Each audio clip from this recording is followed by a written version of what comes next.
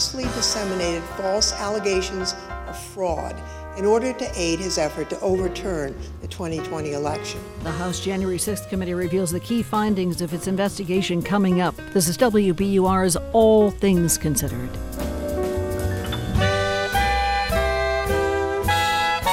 Good afternoon, I'm Lisa Mullins. As the January 6th committee wraps up its hearings, a recent NPR-PBS NewsHour Marist poll finds a majority of Americans believe democracy is at risk and want members of Congress to compromise.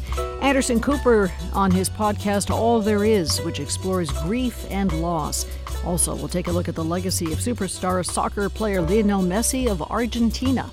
It's 4:01 news headlines and Wall Street numbers are coming up.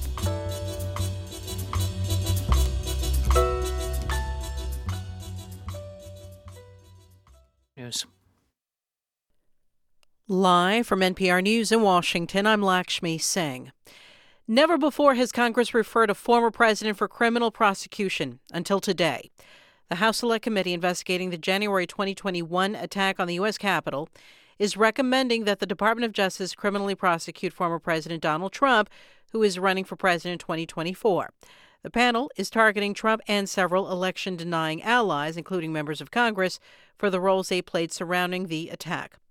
NPR's Lexi Shapitl reports on the bipartisan committee's final public hearing this afternoon, which caps an 18-month investigation that included interviews with more than 100 witnesses. The committee has voted to refer former President Trump to the Department of Justice for prosecution on 4 criminal charges, including inciting an insurrection, obstruction of an official government proceeding, and conspiracy to defraud the United States.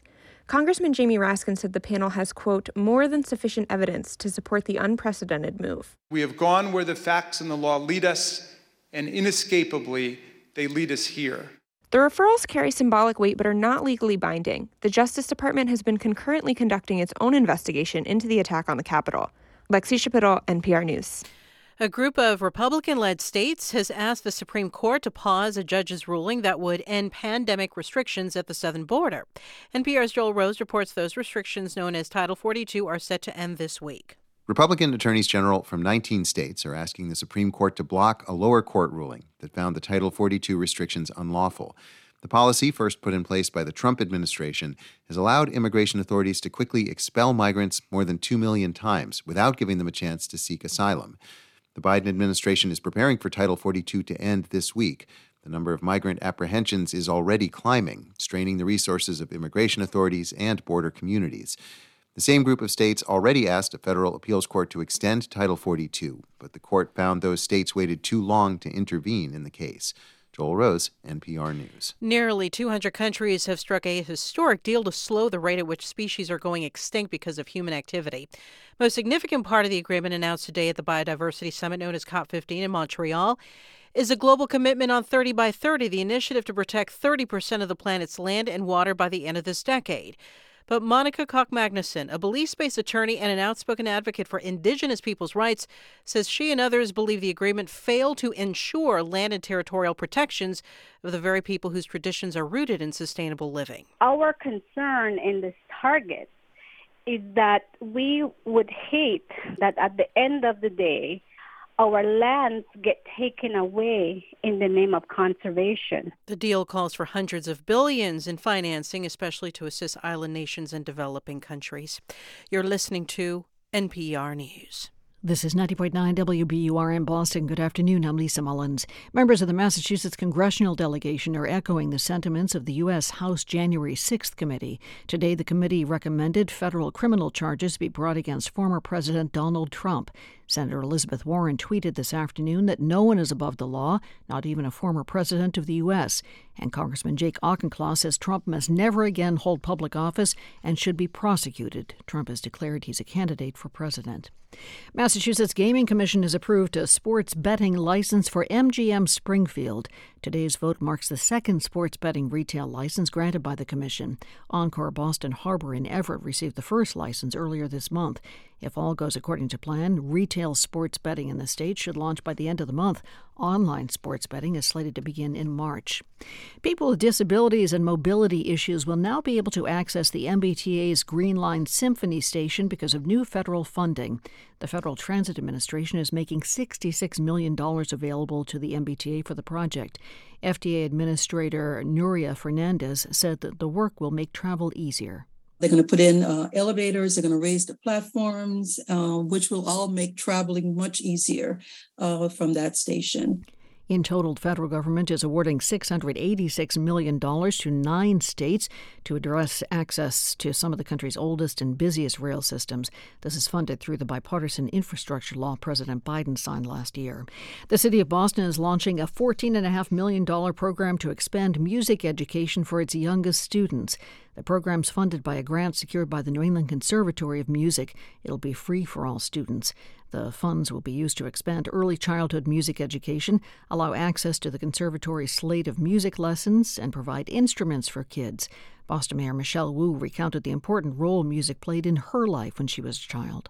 Growing up in an immigrant family, music was our connection, my family's connection to transcend the language barriers that my family faced, cultural barriers, the ways in which communication could be a burden. The New England Conservatory will also expand scholarships for students' lessons starting this fall.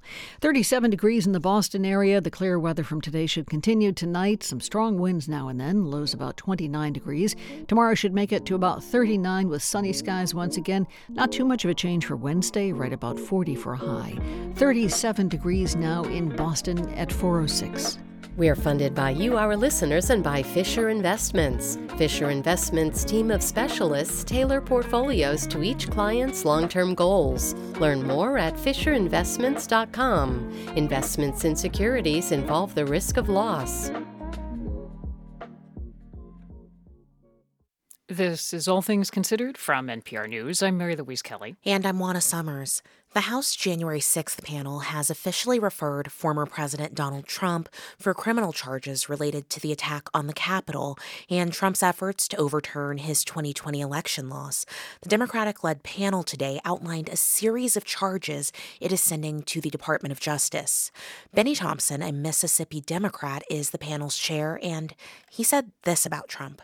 He lost the 2020 election and knew it, but he chose to try to stay in office through a multi-part scheme to overturn the results and block the transfer of power. In the end, he summoned a mob to Washington, and knowingly they were armed and angry, pointed them to the Capitol and told them to fight like hell. Let's discuss this news with NPR Justice correspondent Carrie Johnson and congressional correspondent Deirdre Walsh. Hello to both of you. Hi there. Hey, Juana. Okay, so let's start by walking through what happened today. The panel discussed its findings, much of which we had already heard, and Congressman Jamie Raskin of Maryland ultimately named the referrals. Here's part of what he said. Ours is not a system of justice where foot soldiers go to jail and the masterminds and ringleaders get a free pass. So, Carrie, what were the charges outlined against former President Trump today? There were 4 charges that were mentioned at this public hearing. The first is obstruction of an official proceeding. The second is conspiracy to defraud the United States. The third is conspiracy to make a false statement. And the fourth is to incite, assist, or aid and comfort an insurrection. Let's unpack this a little bit. Carrie, what stands out to you about that? You know, some of these charges have been used against the rioters at the Capitol on January 6th, but insurrection is rarely used and is a very serious political and legal matter. Congressman Jamie Raskin called it a, quote, grave federal offense and said nothing could be a greater betrayal of a president's duty. The last prosecution I found for insurrection was in the Civil War era. One of the other charges that stands out is the conspiracy to make a false statement. That relates to the scheme to substitute slates of fake electors in 2020. We know the Justice Department has been very active on that front, sending out lots of subpoenas. The committee has had documents from law professor John Eastman that may incriminate both him and Donald Trump. What about for you, Deirdre? I know we've been wondering about these criminal referrals for some time now. We have, and there was a lot of internal debate inside the January 6th committee about how many individuals they would refer to the Justice Department.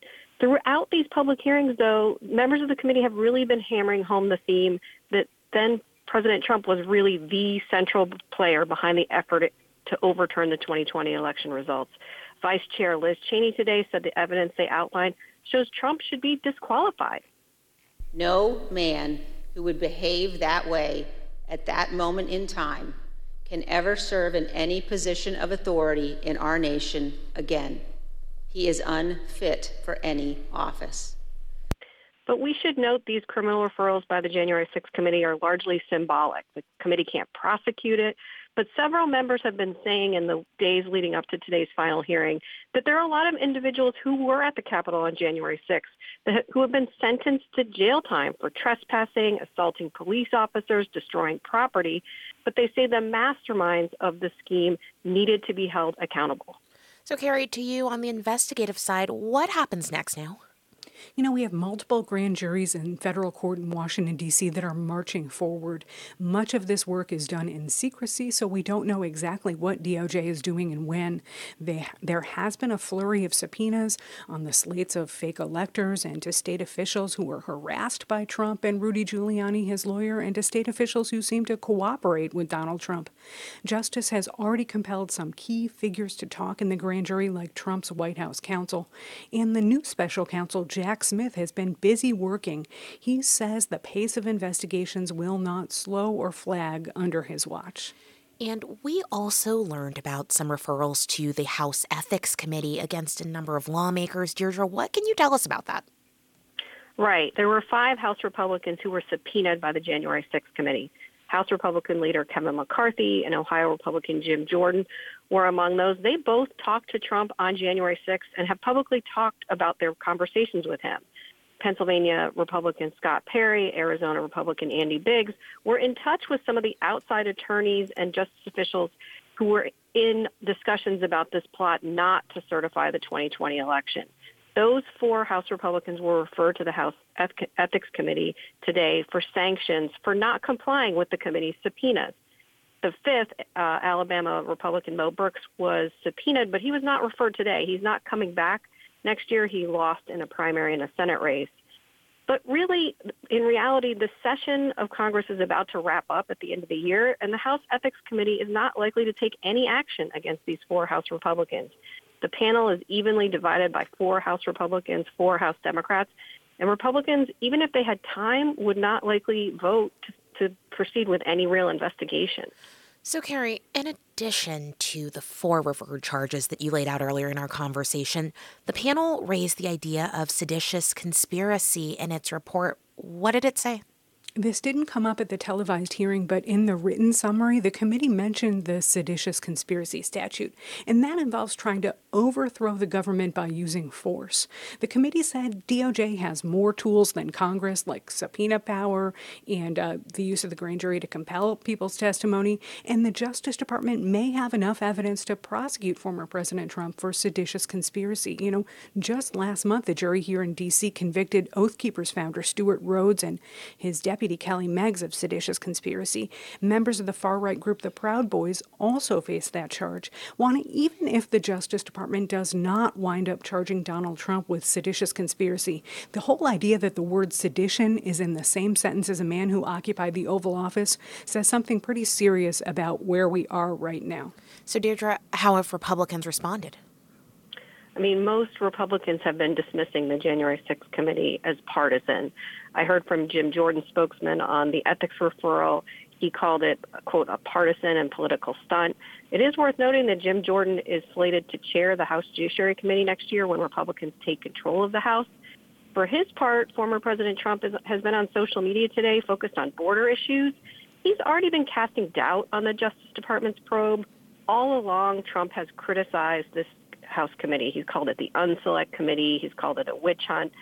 So it's sort of more of the same in terms of Republican response today.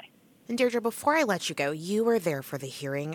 This is a hearing from a panel that's almost done, that's set to expire next Congress. 4 of the committee members are not returning next Congress. What was it like today? was actually pretty subdued in the hearing compared to earlier public hearings. I mean, they were sort of wrapping up all of the evidence they've been putting together over the last 18 months. As you said, they don't really have much time left before the panel expires at the end of the year. Raskin said he thought they did a comprehensive job. I think one lasting impact is this committee really changed the format for congressional hearings. It was very effective at creating a narrative, something you usually don't see at congressional hearings. NPR's Deirdre Walsh and Carrie Johnson, thanks to both of you. Thank you. Thank you. Time now for My Unsung Hero, our series from the team at Hidden Brain. My Unsung Hero tells the stories of people whose kindness left a lasting impression on someone else. Today's story comes from Kate Baker. About 20 years ago, Kate, her husband Bob, and their 2-year-old son Neil were on a flight to Europe. All of a sudden, Neil developed a fever and began having a seizure. The flight attendants were going up and down the aisle asking anyone if they were a doctor, if they could take a look at him. Then one of the flight attendants asked my husband, who was holding Neil, "Is he breathing?" And he said, "Just barely." I was standing in the aisle. Well, when I heard those words, I think I must have gone into shock because I couldn't feel anything and I couldn't speak. Then I noticed 3 women, passengers, get out of their seats and come toward me. They were Muslim women wearing the hijab, and they came to me and put their arms around me, and they stood there with me with their arms around me until the flight attendant told us that we should move to the front of the plane and take a seat up there. We arrived in Amsterdam and went directly to the clinic. They couldn't find anything wrong with Neil, and by that time he was fine. But we got on another plane in a few hours and went back home to New Jersey. We went immediately to a pediatrician who discovered that Neil had just had an ear infection. And he had a seizure because his temperature spiked very rapidly on the plane. So Neil was fine. We treated him for the ear infection, and everything was fine. But I never forgot those women and how supportive they were. I grew up in a place where there were no Muslims, very few people of color, and everyone spoke English. So that encounter was very new for me. I will never forget them and what they did for me. We may not speak the same language or share the same beliefs or religion, but none of that really matters to me because we can connect on a very deep human level. So if I ever saw those women again, I would just say thank you so much, and I love you. Kate Baker of Middlesex, New Jersey. You can find more stories from My Unsung Hero wherever you get your podcasts. And to share the story of your unsung hero, record a voice memo on your phone and email it to myunsunghero@hiddenbrain.org. Support for Unsung Hero comes from Athena Health, creating connected healthcare technology designed to improve patient outcomes and increase efficiency of healthcare practices and organizations. Learn more at athenahealth.com. You're listening to All Things Considered from NPR News. Coming up on WBUR's All Things Considered, CNN's Anderson Cooper talks about grieving and surviving the loss of loved ones. We're funded by you, our listeners, and by Buckaloo's General Store. Gifts, specialty foods, craft beer, wine, plus festive custom baskets for holiday giving in Melrose and at buckaloosgeneralstore.com. On Wall Street, stocks closed lower for 4th day. The Dow lost about 0.5%, 163 points, to end the day at 32,758. S&P was down 0.9% to finish at 3819. The Nasdaq fell nearly 1.5% to end the day at 10,546. The average price of gasoline in Massachusetts has dropped 9 cents in the past week. The latest survey by AAA Northeast puts the statewide average at $3.45 a gallon. That's more than 30 cents higher than the national average. In Boston, the average is $3.49. It's 4:19. We're funded by you, our listeners, and by MathWorks, creators of MATLAB and Simulink software, powering the Engineering Design Workshop exhibit at the Museum of Science. MathWorks.com/MOS. Now's the time to make your tax-deductible gift to WBUR for 2022. Give at WBUR.org or call 1-800-909-9287.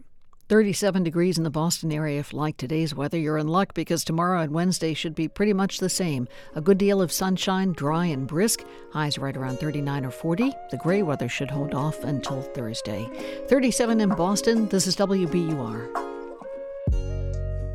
Support for NPR comes from this station and from Paramount Pictures with Babylon. In a world without rules, how far would you go for your dreams? Starring Brad Pitt, Margot Robbie, and Diego Calva. In theaters December 23rd. This film is rated R. And from Melville Charitable Trust, committed to ensuring all people have a safe, stable, and affordable home that allows them to thrive. Information about ways to prevent and solve homelessness is at melvilletrust.org.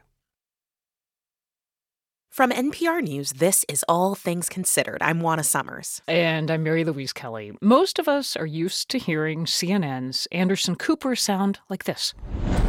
We begin tonight with breaking news. Moments ago, a federal judge at least temporarily reversed... There you have the serious, in-control anchor of Anderson Cooper 360. But have you heard him sound like this? This will be great for our cabaret act. Yes. What should we call it? Gloria and Co. And that way, if you fire me, you can get somebody else and not have to change the title.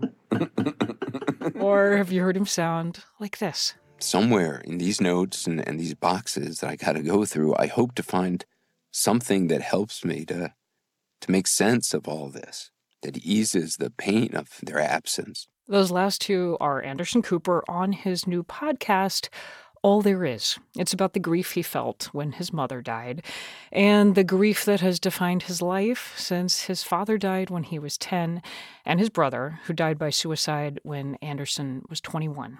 Cooper explores that grief with guests including Stephen Colbert, Laurie Anderson, and Molly Shannon, who've weathered their own losses. Anderson Cooper, welcome to All Things Considered. Thanks so much for having me. Can we start with that giggle, which makes me laugh? You sound exactly like your mom. Did you know that before you recorded her? No, it's the weirdest thing. I didn't know that. I mean, I've always had this weird giggle. I never knew where it came from. And my mom didn't find out she had cancer until about 12 days before she died. And the day the doctor told her that she had cancer and that there wasn't really nothing to be done about it, she had made a joke and she started to giggle and I started to giggle and I was recording it. And it was only after she died that I listened to it that I realized we had the exact same giggle. Which is a great giggle. Yeah, it was so crazy that I hadn't known that previously. Yeah. The thing you said about this that resonated so with me was that feeling of when you lost her, you lost, the last of your original nuclear family, the family of four who knew like all the stories, all the memories, Yeah. and now you're the last one standing. Stories like what? I mean, would you share one?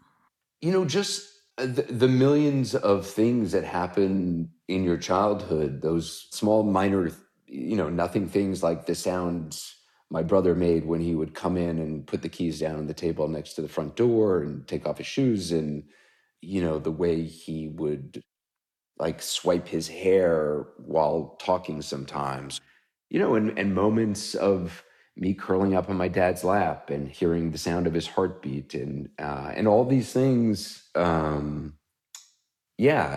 realize I had anticipated my mom's death, obviously. I knew I'd be ready for it. I wasn't ready for that feeling of loneliness. The other death that listening to the podcast, it's clear you still can't talk about without choking up was your brother by suicide when you were both very young. And as I listened to you talk about it, I kept wanting to answer back to you and say, I'm so sorry. I'm just so sorry. And as that went through my head, I thought, it's so necessary to say that to someone, and it also feels so utterly inadequate to the loss you still feel. Have you, as you made the podcast, as you've investigated your grief and others, figured out, is there a right thing to say? Like, are there right words? Yeah, I thought about that, gosh, a lot. one thing I do think it's nice to ask somebody. People often say, like, my mom died, or, if you meet somebody on a date, say, and you're getting to know them, they'll say, oh, my brother died or my mom died. And people rarely ever ask you what the name of your loved one was. And I think there's something nice about not just saying, I'm sorry for your loss, but what was their name? Because I think there's great power, I think there's great power in saying somebody's name and keeping the name alive. May I ask you that? Would you name your family for me? Yeah. My brother's name was Carter Vanderbilt Cooper. My dad's name was Wyatt Emery Cooper. And my son is named Wyatt after my dad. And your mom, Gloria? Yeah, my mom, Gloria. And I also in the podcast included I had a nanny who was as much a mother to me as anybody has been. And her name was May McClendon. I've never spoken to you before today, but I've watched you on screen a lot. And you strike me as a very private person carrying something heavy and doing a very public job. Is that fair? Yeah, that's totally true. And yeah, it's an odd thing. I have a public job, and my parents were well known, especially my mom. I knew a lot of famous people growing up. And so I was a witness to people who had public jobs, and I saw the benefits of it and I saw the price of it.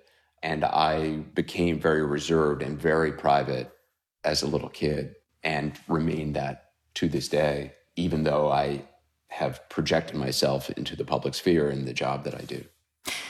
You put the same question to every one of your guests on the podcast, and it was this: any advice for someone out there who has lost someone or is losing someone? So I'll put it to you. Any advice? I think the thing I've struggled with the most is a feeling of loneliness and isolation and grief. And look, I didn't deal with a lot of this stuff for a long time. My dad died when I was 10 years old, and I retreated into myself. I became a much more reserved person, and something I learned through, frankly, talking with the people I talk with on the podcast and from the listeners who have written to me are a number of things. One, the knowledge that I am not alone in this, that all of us have gone through loss or will go through loss, and to know that this is a road that generations of people have traveled, and that this is part of what being a human being is. And you can't have joy without sadness. You can't have life without death. And that helps. Stephen Colbert, who I think was one of the most powerful, I think he's an extraordinarily thoughtful conversation. And he's able to speak about this in ways that really blew my mind. And one of the things he has talked about, he references a Tolkien quote. Tolkien wrote to somebody saying, what if God's punishments are not gifts? It talks about learning to love the thing you most wish had never happened, coming to love even the things which are terrible, which happened to you, the death of my brother, the death of my mother, the death of my father and my nanny, learning to be grateful for their lives and also grateful for what their deaths have taught me and what their deaths have opened up in me and enabled me to do. They've enabled me to feel the feelings that I'm feeling and feel love and feel a connection to people I don't know and have a bond with them and understand some of what they are experiencing. And there's tremendous beauty in that. Anderson Cooper of CNN, his new podcast is great, and it is called All There Is. Thank you. Thank you. And if you or someone you know is in crisis, call or text the 988 Suicide and Crisis Lifeline. Just those 3 digits, 988. This is NPR News. This is 90.9 WBUR. Still to come on All Things Considered, superstar soccer player Lionel Messi's legacy in Argentina. In the forecast overnight tonight, clear skies, some strong winds now and then, lows about 29 degrees. Tomorrow should make it to about 39 with sunny skies. Not too much to change for Wednesday, right about 40 degrees for a high. Again, 37 degrees in Boston at 4:30. We're funded by you, our listeners, and by Cambridge Trust, a private bank offering a full suite of custom financial solutions tailored to its clients. Their team provides private banking, wealth management, and commercial and innovation banking designed to power any ambition. You can visit their offices or connect online at cambridgetrust.com/way2wealth. And the Cabot in Beverly. You can get funky New Year's Eve with Tower of Power, Saturday, December 31st at 8, bringing funk and soul music for 50 years. More at thecabot.org. Supporting WBUR is about the good we do when we band together with a common goal. It's about giving a modest contribution that creates stories and conversations that make your world bigger. I'm Rupa Shenoy. Now is the time to make your tax-deductible year-end contribution to WBUR, including a gift of stock. Give at WBUR.org or call 1-800-909-9287. Live from NPR News in Washington, I'm Janine Herbst. The House committee investigating the deadly January 6th insurrection at the U.S. Capitol today voted to refer former President Donald Trump to the Justice Department for possible prosecution on 4 charges, including obstruction of an official proceeding of Congress, 2 counts of conspiracy, and inciting an insurrection. The DOJ, though, doesn't have to act on the 4 criminal referrals.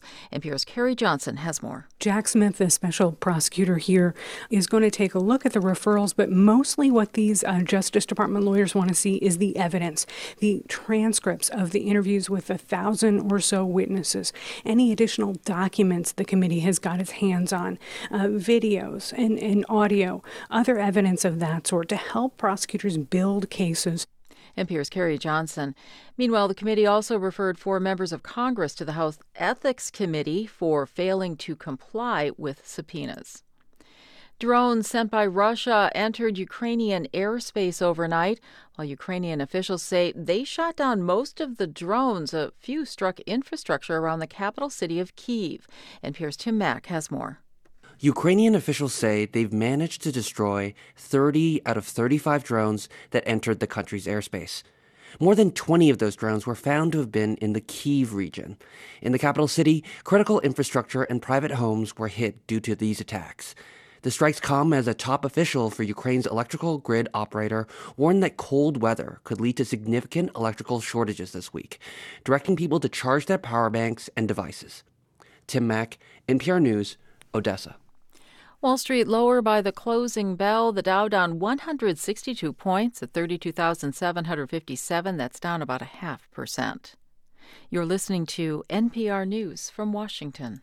This is 90.9 WBUR in Boston. I'm Lisa Mullins. Massachusetts' highest court has ruled that it is not legal for doctors to prescribe medication to help terminally ill patients end their lives. The Supreme Judicial Court ruling says there's nothing in the state constitution to protect the prescribing.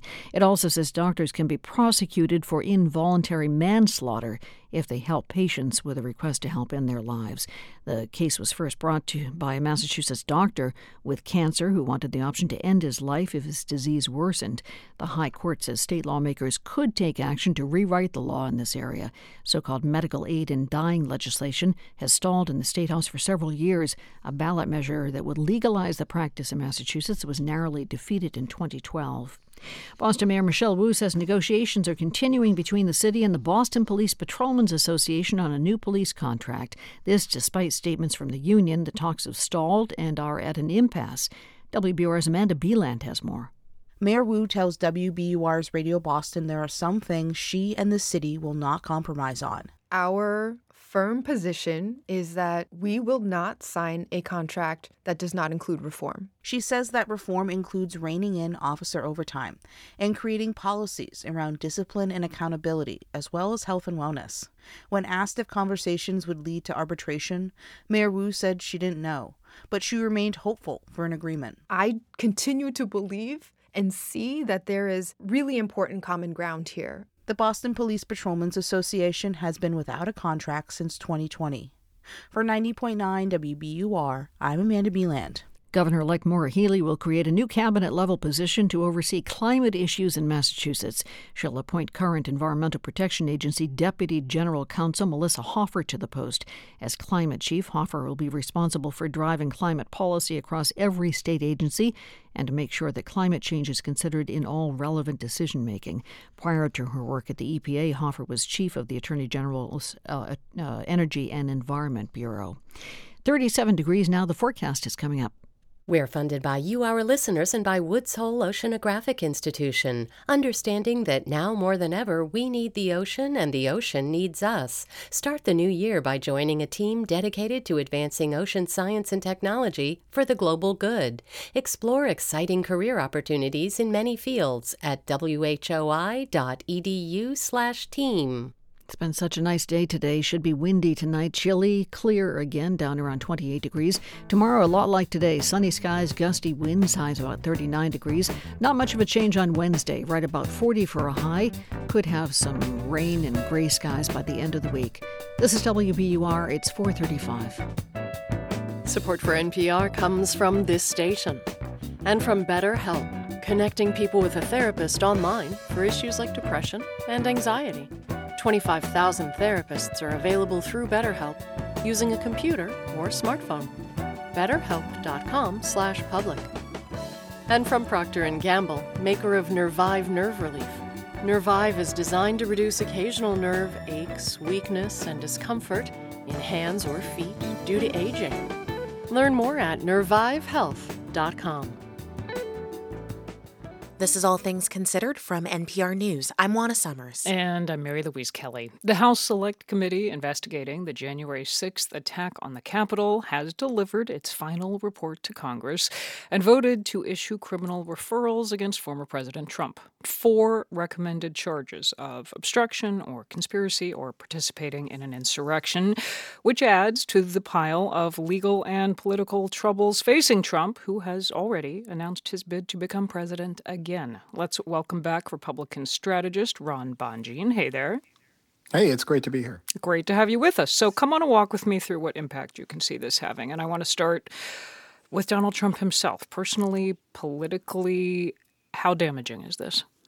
Well, there's no doubt that the January 6th committee was going to throw the kitchen sink in with their final report now that Republicans are going to be taking over the House. Politically, this is just another piece of information that's damaging to the president when it comes to swing voters. Most Republicans, who are really not paying attention to this, think that this is probably just another political exercise in Washington. But what it really matters is what those independent voters are thinking, and it's not helpful to the president for 2024. So, not unexpected. You're not surprised by where this has landed today. Does it impact Donald Trump's status as frontrunner for the 2024 nomination, do you think? Because you're talking about the importance, perhaps, to swing voters. At this point, it probably does not impact his status because he's the only one in the field running at this point. You have Ron DeSantis, governor of Florida, and former Vice President Mike Pence in the wings, but they have not stepped forward. It's going to take another Republican, to really step in and give Republican voters, base voters, a chance to make a choice. But right now, he's the only one that Republicans have. Speak to those men in the wings who you just mentioned, Ron DeSantis, Mike Pence. If you were advising them, perhaps you are advising them, you can tell me. What advice would you have for them today? Well, I would be thinking about when you're going to throw your hat into the ring, and that's probably going to be sometime early next year if they were to do it. Right now, a lot of voters are paying attention to buying Christmas presents or holiday gifts and getting ready for the holidays, and they heard something about President Trump that's controversial, that leaves a negative impression. But if I were them, I'd be waiting until the next year so they can unveil a positive agenda to look forward to helping solve people's problems. What about the impact on your party, on the GOP more broadly? I hear you saying, look, this isn't unexpected. They were going to throw the kitchen sink at him while they had the chance. However, to have the former president of the United States and the words seditious conspiracy in the same sentence, it's not a great look. No, it's not helpful to the Republican Party to have a report like this in general. I think, unfortunately, that many people are getting used to this type of these type of phrases. And there's some, I think that it's not helpful to have out there for Republicans, and we need to move beyond that. And we need to have a nominee that looks to the future and that has a positive outlook instead of a legal albatross around his neck, along with so many other things that have gone wrong for former President Trump. We need somebody new, somebody fresh that can lead America forward and help the Republican Party dig its way out of this bad reputation that it's getting by associating with the president. Are those conversations taking place on Capitol Hill as you and I speak tonight? They're taking place all over the Republican Party right now, but it really takes another nominee to step forward before anyone's going to start really affiliating themselves and separating. You have, you have some members of Congress going on the record talking about how bad some of these things that he's said and done over the past, recently he has done, but we need to have a lot more volume there. Ron Bonjean, he has advised Republicans in the House and the Senate. Thank you for coming back on the program. Good to speak with you. Thank you so much. Okay, we're going to stick with the final January 6th committee hearing that wrapped up earlier today. We've spent some time discussing the legal aspects of the criminal referrals that the committee recommended, but there are also political implications. We're joined now by NPR senior political editor and correspondent Domenico Montanaro to help us understand the politics of all of this. Hi there. Hello, Anna. So, Domenico, did the committee provide any reasoning for why they're referring former President Trump and others on multiple criminal charges to the Justice Department? Yes, the committee said that it has significant evidence of wrongdoing by Trump and several of his associates. Here was Committee Chairman Benny Thompson explaining why the committee believes these referrals are necessary. Beyond our findings, we will also show that evidence we've gathered points to further action beyond the power of this committee or the Congress to help ensure accountability under law. Accountability that can only be found in the criminal justice system.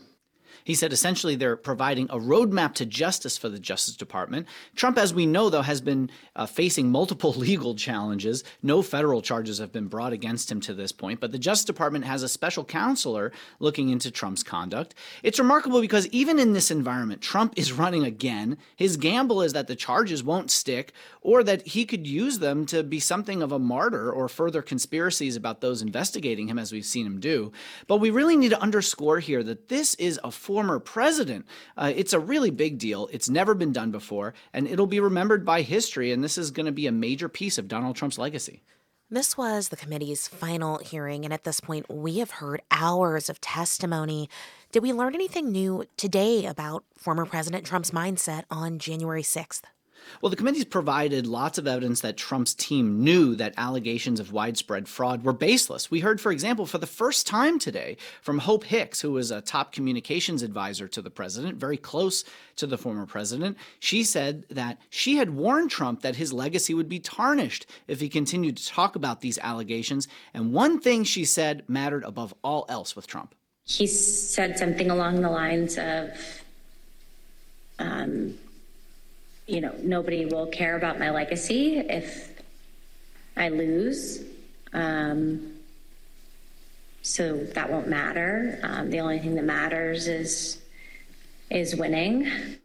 Yeah, for those of us who've covered Trump closely over the years, we've known that Trump needed an exit ramp from an election that he lost because he couldn't go down as a loser. He needed a scapegoat. He needed it to not be his fault. And now we know that he admitted exactly that to someone close to him.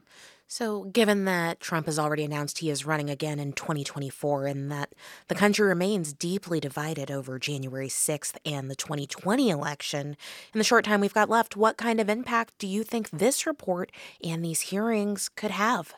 Well, not to be a broken record about this, but there has been plenty of evidence of wrongdoing over the years, not just related to January 6th, but impeachments, allegations of sexual misconduct, and more than that. But instead of seeing it matter tremendously with Trump's base, instead what we've seen is people just entrenched in their own partisanship. We've seen it in polling, and particularly among people who have not paid very close attention, which are Republicans. That is NPR senior political editor and correspondent Domenico Montanaro. Thank you. You're welcome.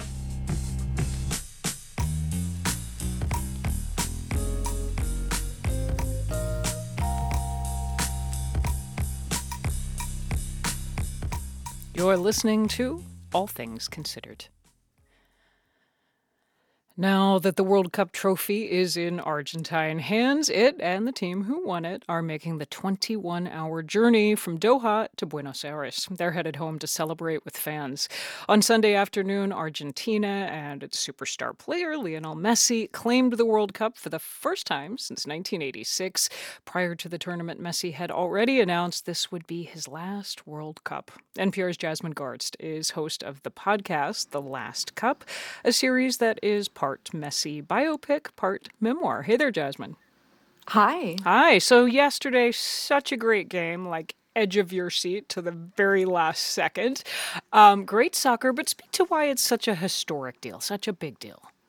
Well, a couple of reasons. I mean, first of all, despite being a country where soccer is the religion pretty much, Argentina hasn't won the World Cup in a really long time.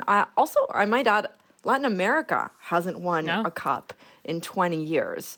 As you mentioned, it's Lionel Messi's last World Cup, or so he said. He's one of the best soccer players to have ever lived, but he's never won that title up until now. But not having won that title led to a really strained relationship with Argentina for a long time. Yeah, just to stay with that point for a second, because a lot of people might not know that until pretty recently, Messi was not so popular in his home country. Yeah, he was constantly compared to Diego Maradona, who was like the original Argentine soccer god. Maradona won a World Cup in 1986, and honestly, up until recently, Messi did not perform so well with Argentina. He was seen, almost as like a hack, like a guy who played well as long as he was with a European club, but never with us. Is it safe to say that yesterday may have moved him beyond the hack category for most people in Argentina?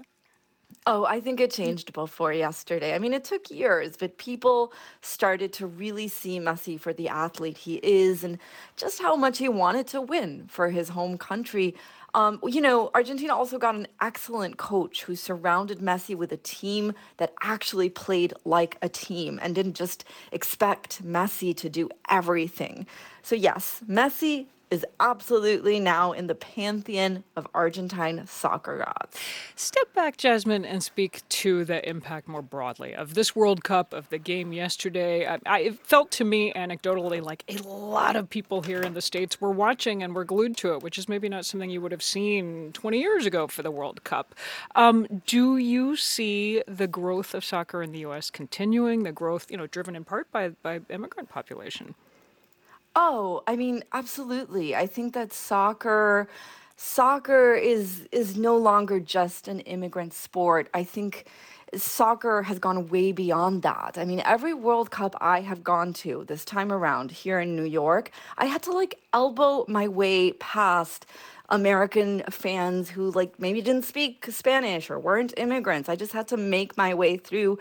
I think we can safely say football has arrived, and it probably arrived a long time ago. Yeah. Real quick, in a sentence or two, what's Lionel Messi? Where's he going next?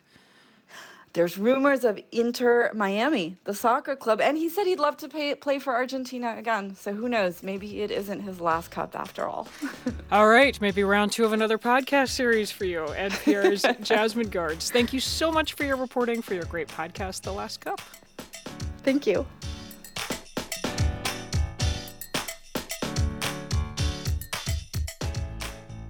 You're listening to All Things Considered from NPR News. This is 90.9 WBUR. Coming up on All Things Considered, efforts to preserve the only recreational space in Chinatown in Boston have hit a snag. That story still to come.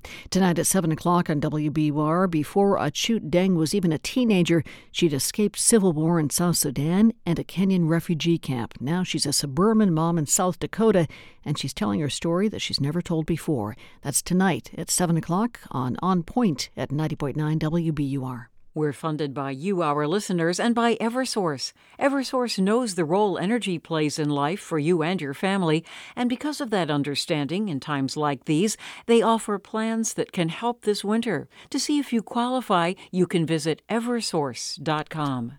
Stay informed with all that's happening in the news. Listen on the WBUR mobile app while you're working out or heading out the door to work. Boston Bruins homestand continues tonight. They host the Florida Panthers at the Garden. 7 o'clock game time. Celts are off until Wednesday.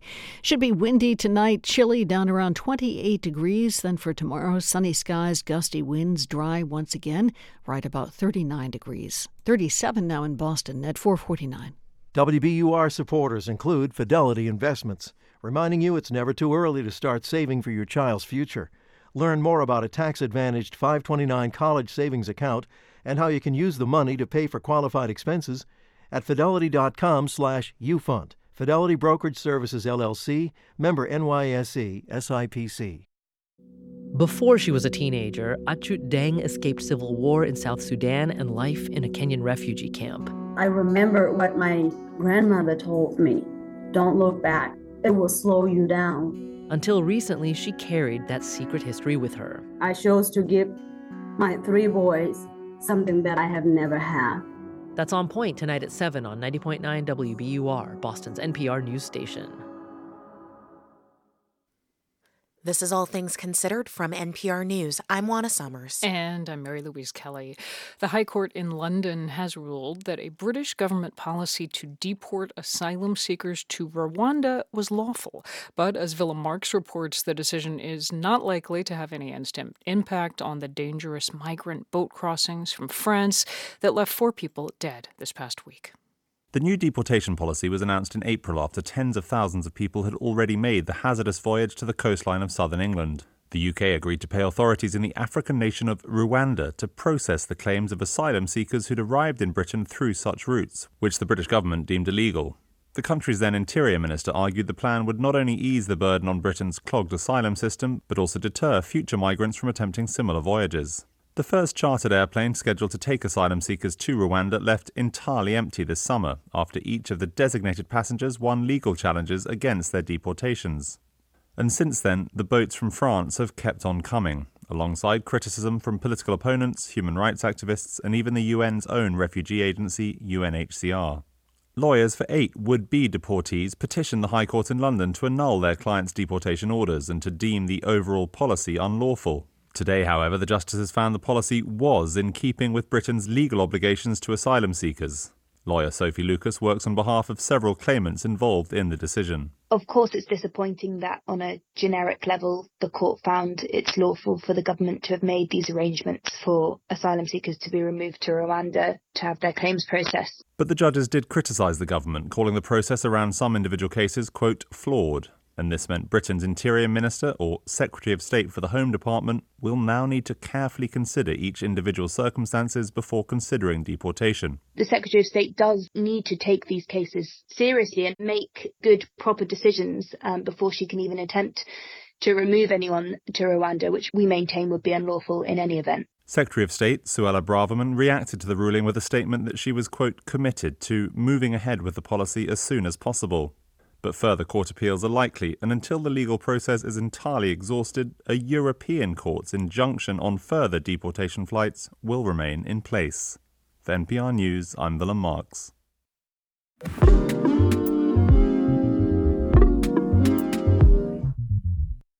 This is WBUR's All Things Considered. I'm Lisa Mullins.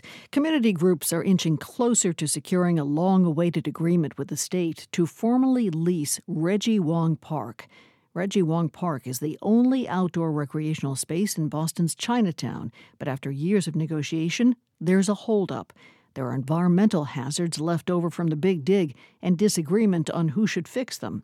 WBUR's Amy Moon reports this is standing in the way of protecting what has been a core part of the community for decades.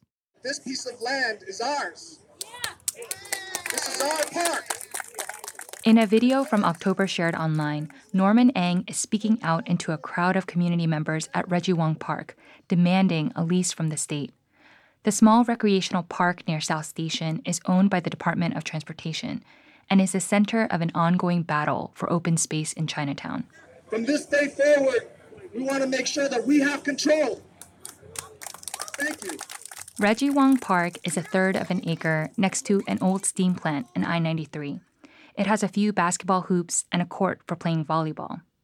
In an interview, Norman says you can smell the highway exhaust from the courts, but he considers the park his second home. Well, because it's all that we have left. It's our one sacred space. He's played volleyball in Chinatown since he was 14 years old. It's just kind of disappointing to see the park still not secured for long term. Norman says it's just part of the long struggle over land in Chinatown.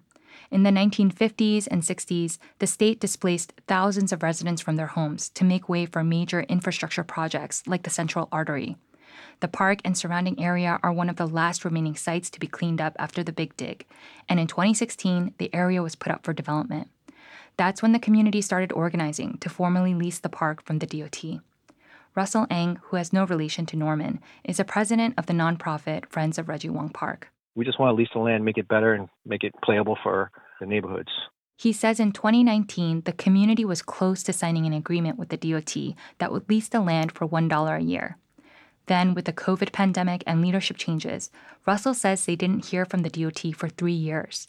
That was until last April, when the state notified them that there was asbestos in the soil and that the terms of the lease would change. They said, well, we'll give you the lease, but if you do anything to improve the park, then you're responsible for remediating the hazardous waste. And we're like, how can that be? Representatives from the DOT declined to be interviewed, but said in an email that it's working with the state's Department of Environmental Protection to remediate the asbestos. But Russell says the two parties have not yet been able to agree on how much cleanup the DOT will be responsible for. Friends of Reggie Wong Park has secured at least $250,000 in federal funds to improve the park. But their hands are tied, says nonprofit board member Catherine Friedman. We can't make any park improvements until we have a lease, and we can't have a lease until there's been some remediation. So we have this space here that is not necessarily safe. It's not unusual for these types of negotiations to take years, according to Ezra Glenn, who teaches urban studies and planning at MIT. He says it's complicated when there are both city and state agencies involved. This is a weird thing where, the state owns land in the city, and DOT was not created to provide parks for the city of Boston.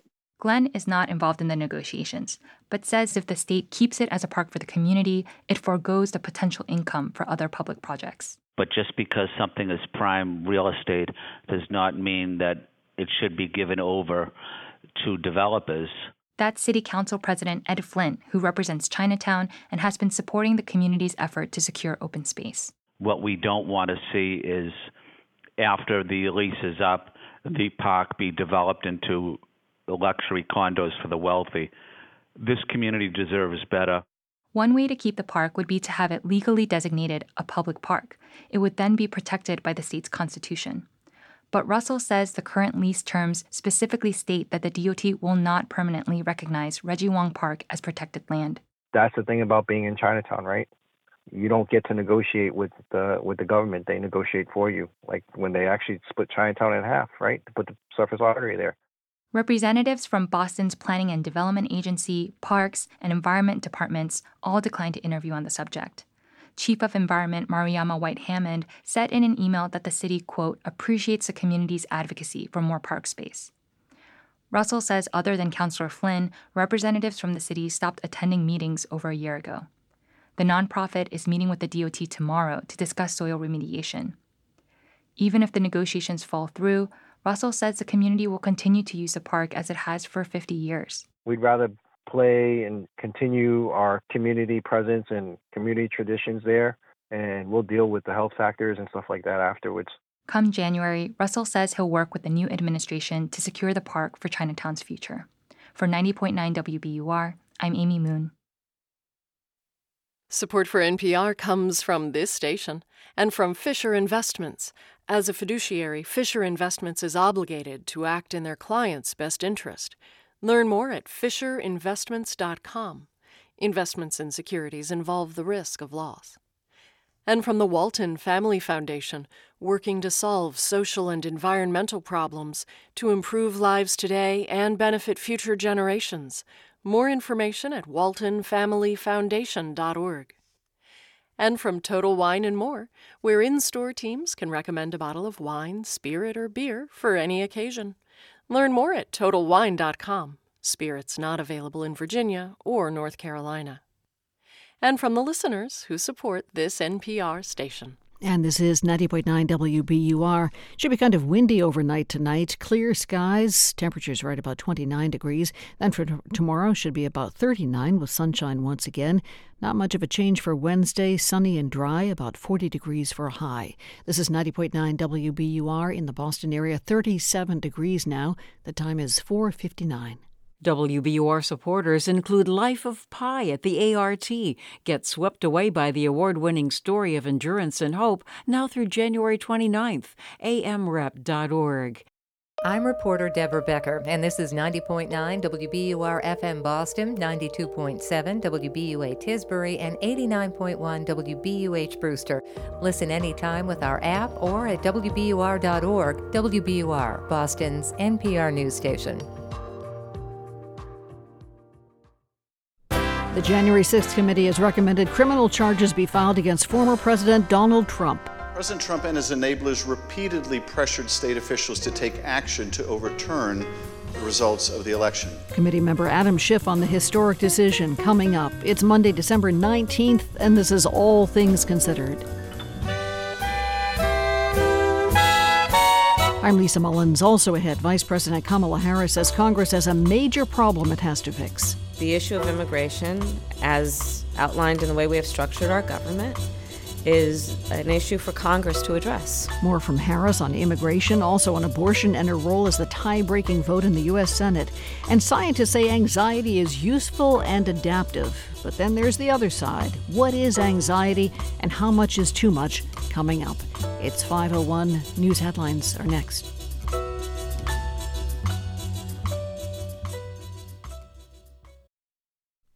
Live from NPR News in Washington, I'm Jack Speer. The House Special Committee investigating the January 6 attack on the U.S. Capitol is urging the Justice Department to bring criminal charges against former President Donald Trump. That's based on the findings of the committee's year-and-a-half-long investigation. NPR's Susan Davis has more. The panel's 7 Democrats and 2 Republicans unanimously voted in its last public hearing to approve 4 criminal referrals against Trump for conspiracy to defraud the United States, obstruction of an official proceeding of Congress, conspiracy to make a false statement, and aiding an insurrection. The referrals have no force of law, and the Justice Department is already investigating the former president on multiple fronts. The widely anticipated referrals are one of the final acts of the committee, which dissolves at the end of this session of Congress. The panel is expected to release a lengthy report of its full findings on Wednesday. Susan Davis, NPR News, Washington. The Secretary General of the United Nations says he is not optimistic about the possibility of peace talks between Russia and Ukraine, but he's hoping the conflict can be resolved sometime in 2023. NPR's Michelle Kelman reports the comments come amid speculation Russia may be preparing a new major offensive. Secretary General Antonio Guterres sounds resigned to the notion that the military confrontation will continue. I think we will have still to wait a moment in which serious negotiations for peace, it will be possible. I don't see them in the immediate horizon. So he says he's working on specific areas where the UN is making progress. That includes prisoner exchanges and a deal to get grain and fertilizer out of Ukraine and Russia. Guterres is also raising alarms about Russia's bombardment of Ukraine's energy infrastructure, which he says will have terrible consequences for Ukrainian civilians. Michelle Kellerman, NPR News, Washington. World leaders have reached a landmark agreement aimed at protecting 30% of the land and water as a refuge for wild plants and animals by 2030. NPR's Rebecca Hersher reports it's a major step toward avoiding mass extinction around the globe. The agreement came at the end of a 2-week meeting by nearly 200 nations. Wealthy countries, including the United States, now say they will contribute an estimated $30 billion per year by the end of the decade to protect plants and animals in less wealthy nations. The agreement also pushes companies to be more transparent about how their activities affect the natural world. Climate change, population growth, and unsustainable extraction of resources from the earth has caused widespread destruction of ecosystems that threatens access to clean air and clean water for billions of people. Rebecca Hersher, NPR News. Stocks continued their downward slide. The Dow dropped 162 points. The Nasdaq fell 159 points. This is NPR. This is 90.9 WBUR in Boston. I'm Lisa Mullins. Members of Massachusetts' all-Democratic congressional delegation are weighing in on today's report by the January 6th committee. The committee is urging the Justice Department to bring 4 criminal charges against former President Donald Trump as part of his efforts to overturn the 2020 election. U.S. Senator Ed Markey says Trump belongs in the jailhouse, not the White House. Congresswoman Lori Trahan calls the January 6th insurrection one of the darkest days in our nation's history. She says people died because Donald Trump refused to accept defeat. Massachusetts' longest-serving Health and Human Services Secretary is retiring. Mary Lou Sutters made the announcement today. WBUR's Deborah Becker reports. In a note to staff, Sutters said her goal was not to become the longest-serving secretary, but to help the Massachusetts residents who need government assistance. She said her 8 years as secretary have been a privilege and an extraordinarily humbling experience. Sutters says she considers one of her main accomplishments to be improving behavioral health care. She says there's now more willingness to address some of the complicated issues surrounding mental health care than when she first took over. We embrace the complexity now and lean in. And I think that gives a lot of people hope. Sutter's retirement becomes effective January 5th when Governor Healy takes office. For 90.9 WBUR, I'm Deborah Becker. The mayor of Boston says she looks forward to signing an ordinance establishing a task force to study how the city can provide reparations to Black Bostonians. That ordinance was passed by the city council last week. Speaking on WBUR's Radio Boston today, Mayor Michelle Wu says it's time the city took a long look at its historic role in slavery. The many ways in which we were involved in the practice of enslavement, benefited from, and what the current impacts continue to be resulting from that. In a statement released today, Wu says the practice of enslavement has denied Black Americans pathways to build generational wealth and secure stable housing. Massachusetts Governor Charlie Baker has signed on to a letter that calls on the Biden administration to end the COVID-19 national public health emergency. The letter, spearheaded by New Hampshire Governor Chris Sununu, says while the virus is still with us, we have the tools and information to protect communities from COVID. The letter says the emergency declaration has led to an unnecessary increase in Medicaid expenses that will continue if the administration extends it further. The forecast should fall to the high 20s overnight tonight. Some stiff winds around tonight. Tomorrow still windy, sunny and dry again, right about 40 again. Ditto for Wednesday. Sunny skies, right about 40. 37 degrees now in Boston at 5:07. We're funded by you, our listeners, and by DuckDuckGo, a company committed to making privacy online simple. DuckDuckGo's app includes a private search engine, web browser, and email protection with one download. More at DuckDuckGo.com. On a Monday, it's All Things Considered from NPR News. I'm Mary Louise Kelly. And I'm Juana Summers. The final hearing of the House Select Committee investigating the January 6th attack on the Capitol wrapped up this afternoon, officially making Donald Trump the first former president to ever be subject to criminal referrals from Congress. The 4 referrals the panel made against him are obstruction of an official proceeding, conspiracy to defraud the United States, conspiracy to make a false statement, and incite, assist, or aid and comfort an insurrection. Committee leaders alluded to evidence and testimony from dozens of witnesses gathered over the last year about the former president's role in the attack. The Capitol was invaded, the electoral count was halted, and the lives of those in the Capitol were put at risk. In addition to being unlawful, as described in our report, this was an utter moral failure. We have every confidence that the work of this committee will help provide a roadmap to justice. Let's hear more about where that roadmap may lead with Paul Butler, Georgetown University law professor and former federal prosecutor. Thanks for being here. Great to be here. So you used to respond to criminal referrals when you worked at the DOJ, and you have watched, along with all of us, the panel's investigation unfold. Is there anything that you've seen or heard that feels like a slam dunk for the Justice Department to pursue prosecution on the charges laid out? There are no slam dunks when it comes to what would be the first prosecution of a former president in history. And the House referral carries no legal weight. The Justice Department is an independent agency that takes its marching orders not from Congress, but from the Attorney General, and in this case, Special Counsel Jack Smith. Still, federal prosecutors will scour the evidence that the House has gathered, including the hundreds of thousands of documents, text messages, and emails, and the statements of more than 1,000 witnesses. So just walking us through this here, what could perhaps stop the Justice Department from pursuing prosecution? You know, it's very difficult to prove criminal intent. You have to prove what's going on in someone's mind. If Donald Trump, in good faith, honestly believed that he won the election, that's a defense to many of the crimes that he's being considered, that GLJ is considering prosecuting him for. The government would have to prove that Trump knew that he lost and he just didn't care. Earlier, you mentioned Special Counsel Jack Smith, who the Justice Department already has investigating the January 6th insurrection. So how does the House committee's work come into play for Smith and his team? So the evidence will inform DOJ's and Special Counsel Smith's decision about whether to bring criminal charges, with the caution that it's much easier to present a case in a one-sided hearing like today rather than in a criminal trial, where some of the evidence that the House considered might not even be admitted, and where 12 jurors would have to be persuaded beyond a reasonable doubt.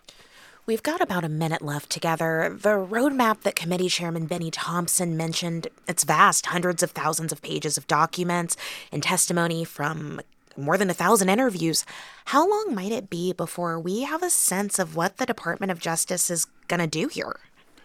The Justice Department isn't supposed to think about politics, but it's allowed to notice that there's a presidential election coming up in 2 years. Chairman Thompson said today he hoped the report would be a roadmap to justice, and a prosecution of a former president would be historic and unprecedented. But it's also a must-win case for the Justice Department because there's no guarantee it would actually win. And really quickly, DOJ officials also understand that declining to prosecute would be symbolic as well. It would express to some people that Trump is innocent, and under the law, that would be exactly right if there's no prosecution. But some other people would say that Trump had enough money and power to get away with criminal conduct, and that DOJ would have failed to hold the president accountable. So the stakes are really high, and whatever DOJ does is going to be very controversial. Former federal prosecutor and Georgetown law professor Paul Butler, thank you so much. Always a pleasure. The Vice President, Kamala Harris, sat down today with NPR's Asma Khalid. They talked about her portfolio, including Title 42. That's the pandemic border restriction that barred many migrants from seeking asylum in the U.S., and which may come to an end soon. It was set to end on Wednesday. There's been a temporary stay of that. That's because of a request from Republican governors who are worried about a big surge of people coming to the border. Well, Asma Khalid is here sitting down with us now. Hey there, welcome. Hey there. Good to be with you. So the vice president has been active in trying to address root causes of migration. How worried is she about the possible end of this rule of Title 42? Well, I should be clear. I spoke to the vice president earlier today before the Supreme Court temporarily blocked the end of Title 42. Okay. Mm-hmm. She acknowledged the challenges that the end of the rule poses, but threw the bulk of the responsibility for fixing these immigration problems to Congress. Here's a bit of our exchange. I'm curious if there's anything you feel that you all can do unilaterally. And I guess I say this in part because the governor of your home state of California, he told ABC News this week that, what we've got right now isn't working. And I'm quoting him here. He said that it's about to break in a post-42 world unless we take responsibility and ownership. And it sounds like the situation in certain states, I guess in California in particular, is incredibly dire with a fear that things will become unsustainable in the weeks ahead.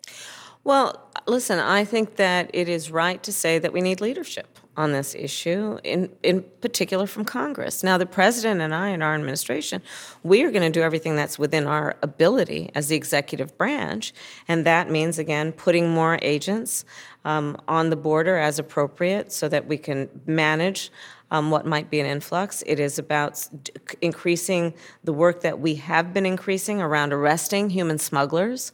And it is the work that we have been doing that has been about bringing the partners and the allies together on an international level, understanding that we are seeing these migration trends around the globe, and in particular, the work that we have done that has been about addressing the root causes of migration from, for example, the northern part of Central America, actually is having an impact. And Mary Louise, this issue has been a part of her assignment as vice president. She has come under political criticism for the situation at the border. But, lately the big increase has actually been from countries outside of Central America, for example, like Cuba and Venezuela. Changing subjects, you also asked her about Twitter, about all the drama right now. Is she still on there? Is she still tweeting? She is. She and her staff use Twitter frequently, but I asked her, is there a point where she would decide she's not going to use the site anymore? Yeah. She did not really answer that question, but she told me she is concerned about the spread of disinformation. So what I would say about any social media site is this. I fully expect and would require that leaders in that sector cooperate and work with us who are concerned about national security, concerned about upholding and protecting our democracy, to do everything in their power to ensure that there is not a manipulation that is allowed or overlooked that is done with the intention of upending the security of our democracy and our nation. Asma, I know you only had so much time with the vice president, but were you able to get her engaged big picture? Like, how does she see these next 2 years? She's got 2 years left in this job. One of the big changes is that, she told me she has essentially been on call these last 2 years for the Senate because the Senate was split evenly. She had to cast the tie-breaking vote. With a new Congress in January, Democrats might have a little more wiggle room, and so she may be less tethered to Washington. And PR's Asma Khalid, and you can hear more of that interview with the vice president tomorrow. For a lot of families, going out into the woods to harvest a Christmas tree is a beloved holiday tradition. In the mountains of Colorado, the Rodas family carried on that to a new generation this year. Aspen Public Radio's Eleanor Bennett went along. It's a snowy, gray morning, but the energy is high at the trailhead in the White River National Forest near Glenwood Springs. Bad Bunny plays on a loudspeaker, people pass around tamales and Mexican hot chocolate called champurrado, and Smokey Bear greets families as they arrive. At a table under a tent, a ranger gives a handsaw to the Rodas family, Vicky, Nelson, and Jair, who's 10, almost 11 years old. The ranger points them to a nearby trail. Let's go. Vicky and Nelson are from Aguas Calientes, Mexico, and have lived here since 2005. I grew up in a big family. We never had the option to buy a fake Christmas tree. So my mom, every year, she'd come and say, this afternoon we're going to go to pick up our Christmas tree. Her mom passed away from cancer about 9 years ago, but she says she wants to keep her legacy alive for her youngest son, Jair. Right, Jair? Your grandma? Yeah. And wait, so this is your first time ever doing this? Yes. What do you think about it? It's fun. Are you excited to pick out the tree? Yes. After passing several not quite perfect candidates. This one. It's not too big. Let's go check it out. Wait for me. The snow is up to our knees, and by the time we reach the tree, Jair is already pulling out the saw. Gotta start from this side? Ooh, okay. Jair and his dad get to work sawing. Vicky tells me she's happy to be taking Jair to cut his first Christmas tree and to keep her mom's memory alive today. The way that she liked to, keep us happy and enjoy the things that we have. We don't have that much, but we always grateful to be big family and have those moments with her. After about 10 minutes, we hear a snapping sound, and Jair looks up with a smile. Got it? Look at that!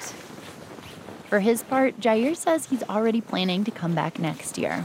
Maybe next time I might be 12. Because this year I'm 11, next year I'm 12. For NPR News, I'm Eleanor Bennett in Aspen, Colorado.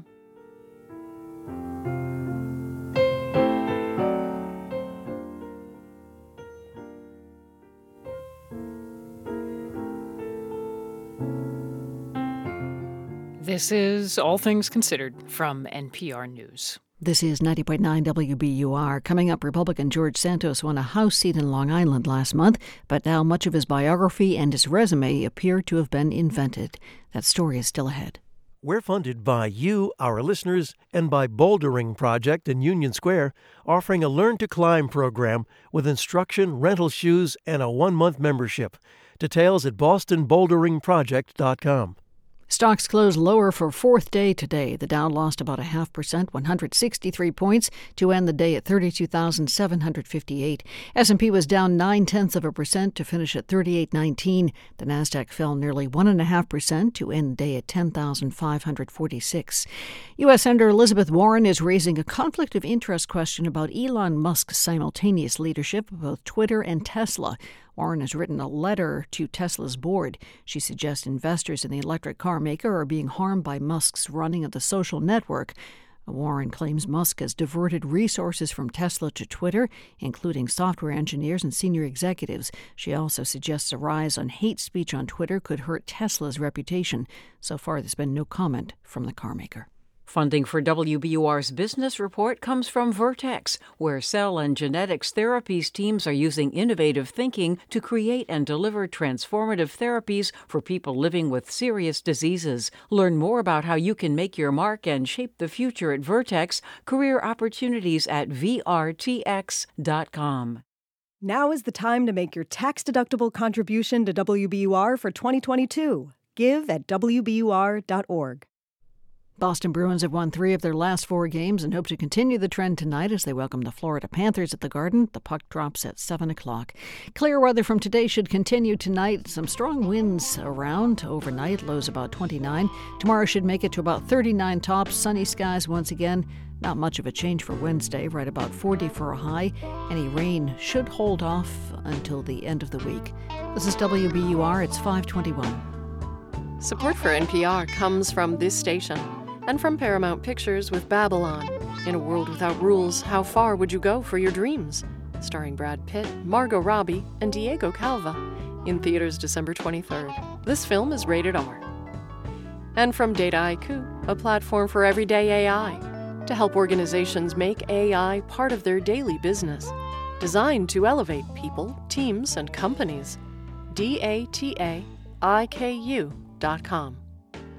This is NPR. From NPR News, it's All Things Considered. I'm Mary Louise Kelly. And I'm Juana Summers. Americans are anxious. Nearly 3 years of a pandemic, political unrest, and ongoing economic instability have left people feeling fearful, ill at ease. This week, we're spending some time understanding anxiety. We'll kick off the series with a simple question. What is anxiety? NPR's health correspondent Ritu Chatterjee went looking for the answer and brings us this story. Most of us have experienced anxiety at some point in our lives, and we know how it shows up in our bodies. Racing thoughts, struggling to sit still, queasy stomach, sensations that bring a sense of dread. Psychologist Bumi Olatunji studies anxiety at Vanderbilt University. Anxiety is a feeling of nervousness and apprehension. And usually that feeling is in response to an anticipated threat. Take, for example, the pandemic, which brought the threat of disease. And while we may not enjoy feeling anxious, Olatunji says it's a normal and extremely useful emotion. If you're anxious about something, that's motivation to either problem solve or to do something about it. In other words, anxiety can be adaptive. That's why researchers think that it probably played a key role in human evolution, because it alerted our ancestors to threats in their environment.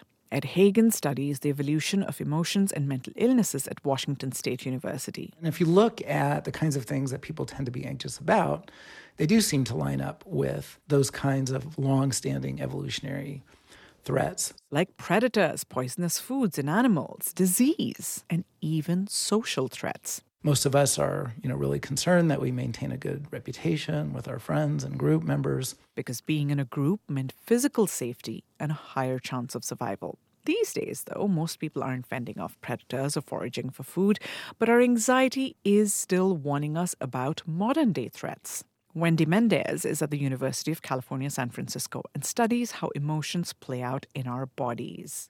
She says anxiety tends to rev up one part of our nervous system. In anxiety, you often will have an activation of sympathetic nervous system. The sympathetic arm of the nervous system kickstarts our fight or flight response. It's part of that vigilance. I'm monitoring the environment for threats. Our muscles tighten, our heart rates go up as we prepare to fight the threat or run from it. But this activation also suppresses another key part of the nervous system, the parasympathetic nerves. Because your parasympathetic system tells you, I'm hungry, I'm going to digest food. It affects your sleep. Can't go to sleep when your parasympathetic system is suppressed. All that's helpful in the short term because it focuses all the body's resources on dealing with the threat. But then there are also situations that can put people in a heightened state of anxiety for longer periods of time. For example, a major traumatic event or chronic stresses like community violence or ongoing medical or financial problems. Mendez says when this short-term warning system, that's anxiety, starts to linger on, that's when it starts to become harmful. Think of it as, constant pressure on a system. It's like if you only could breathe in and you could never breathe out. Research shows that chronic anxiety puts people at a higher risk of a range of physical health problems: insomnia, spikes in blood sugar levels, high blood pressure, cardiovascular disease. And prolonged heightened anxiety could also become an anxiety disorder. Psychologist Alyssa Epple is at the University of California, San Francisco. Anxiety disorders develop when we start avoiding situations in life. This avoidance is what creates the disorder. It disrupts our life. Apple says there are good treatments for anxiety disorders. However, most people dealing with everyday anxiety probably don't meet the criteria for that. But their anxiety can still be high and erode away their health and quality of life. In this modern environment, when our mind is overtaxed with stimulation, our sensory system is overloaded, we don't tend to notice that we're carrying around anxiety. That's why Apple says it's important to pay attention to our anxiety and the little everyday threats it's telling us about so we can address them in the moment and keep our anxiety in check so it doesn't take over our lives. Ritu Chatterjee, NPR News. And later this week, Ritu will bring us tips and tools to manage anxiety.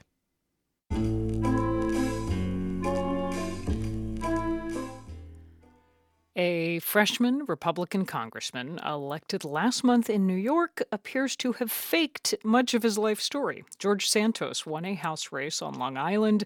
He made claims about his education and business career that sources tell NPR are not true. A top Republican leader in New York now says the accusations against Santos are, quote, serious, as NPR's Brian Mann reports. During the campaign, George Santos described his career and his life story as a shining example of the American dream. Here he is speaking on CBS Channel 2 before the election. I'm a private sector guy. I was born and raised in abject poverty in this country. And only in this country that somebody who comes from a basement apartment in Jackson Heights like I did is able to rise to become a successful business person to then run for United States Congress. But it turns out much of Santos' backstory appears untrue. Santos claimed in his official campaign bio he graduated from Baruch College with a bachelor's degree in economics and finance. In a statement sent to NPR, the school says it searched its records for Santos and, quote, could not find a match. The New York Times, which broke this story, also found Santos appears to have fabricated his history working for prestigious Wall Street firms.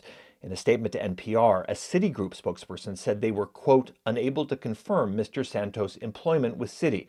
A Goldman Sachs spokesperson also told NPR he could find no record of Santos ever being employed by their company. NPR tried repeatedly to contact Santos without success.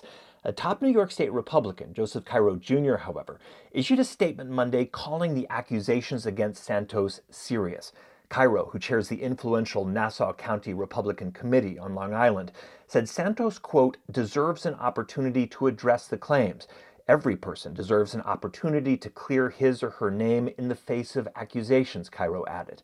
Santos, who is gay, also claimed in an interview with WNYC Public Radio that 4 of his employees died when a gunman opened fire at Pulse, a gay nightclub in Orlando, Florida, in 2016. Which I happened to, at the time, have people that worked for me in the club. My company at the time, we lost 4 employees that were at Pulse nightclub. Santos said he has tragic memories of that deadly mass shooting, but the New York Times investigation could find no link between any of the 49 victims and firms or companies tied to Santos. Again, NPR tried repeatedly to contact Santos without hearing back. Some Democrats are now calling for Santos to resign before taking office. That would likely trigger a special election in a competitive House district. This scandal could also complicate Congressman Kevin McCarthy's bid for the House speakership. McCarthy's been struggling to secure enough votes from GOP members to win the gavel. Santos committed yesterday on Twitter that he would vote for McCarthy, but Santos' own future in Washington is now in serious question. Brian Mann, NPR News, New York.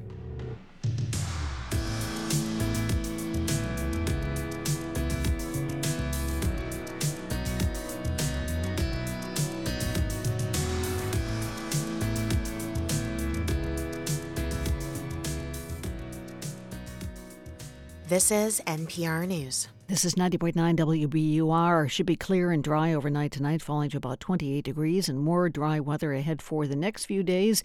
Tomorrow, sunny, a few fair weather clouds passing through, high temperatures about 40. 37 degrees now in Boston. The time is 5:30. We are funded by you, our listeners, and by Boston Ballet's The Nutcracker. Beloved characters return to delight all ages this holiday season. On stage through December 31st. Tickets at bostonballet.org. In the 1940s, this was thought to be revolutionary. Good night, stars. Good night, air. Good night, noises everywhere. The bedtime tradition from writer Margaret Wise Brown is 75 years old. We pause to appreciate the beloved children's book, Goodnight Moon, tomorrow on Morning Edition from NPR News. That's Morning Edition, 5 to 9 on 90.9 WBUR, Boston's NPR News station. News in Washington, I'm Janine Herbst. The House committee investigating the deadly January 6th insurrection at the U.S. Capitol has voted to refer former President Donald Trump to the Department of Justice for possible prosecution on 4 criminal counts. Committee member Jamie Raskin has more. We believe that there is more than sufficient evidence to refer former President Donald J. Trump, John Eastman, and others for violating Title 18, Section 371. This statute makes it a crime to conspire to defraud the United States. Raskin is referring there to Trump lawyer John Eastman. Other charges: obstruction of an official proceeding of Congress, conspiracy to make a false statement, and aiding an insurrection. This as Trump launched into a massive campaign to try to overturn his 2020 election loss. It's up to the Justice Department, though, to decide whether or not it wants to charge Trump. President Biden and the First Lady will host a Hanukkah reception at the White House tonight. NPR's Windsor Johnston reports the 8-day Jewish Festival of Lights officially began at sundown yesterday. Attorney General Merrick Garland took part in the national menorah lighting ceremony near the White House on Sunday. Garland remarked on the Justice Department's mission to uphold civil rights amid an increase of anti-Semitic incidents in the United States. That mission is to uphold the rule of law, to keep our country safe, and to protect the civil rights of everyone in this country. President Biden will deliver remarks tonight following a blessing and a menorah lighting. Biden will also mark a new tradition, adding the first ever White House menorah to the official holiday collection. Windsor Johnston, NPR News, Washington. Wall Street lower by the closing bell. The Dow down 162 points, NASDAQ down 159. This is NPR. This is 90.9 WBUR. I'm Lisa Mullins. Massachusetts will soon have its first climate chief. Governor-elect Maura Healey announced today that she has tapped Melissa Hoffer to oversee climate policy across all state agencies. Hoffer currently serves in the U.S. Environmental Protection Agency. She previously worked in the state's Attorney General's office. As WBUR's Miriam Wasser reports, environmental groups are applauding the appointment. Conservation Law Foundation President Brad Campbell says Melissa Hoffer is a great choice for climate chief. Campbell worked with Hoffer when she was at the advocacy group and says she was always committed to involving community voices, especially marginalized community voices, into conversations about the environment. And I think that's going to be critically important to the design of climate policy and making sure that we have not just a transition to clean energy, but a transition that is just and takes into account the communities that have been hit first and worst. According to the Healey administration, Massachusetts is the first state in the country to have a cabinet-level climate chief.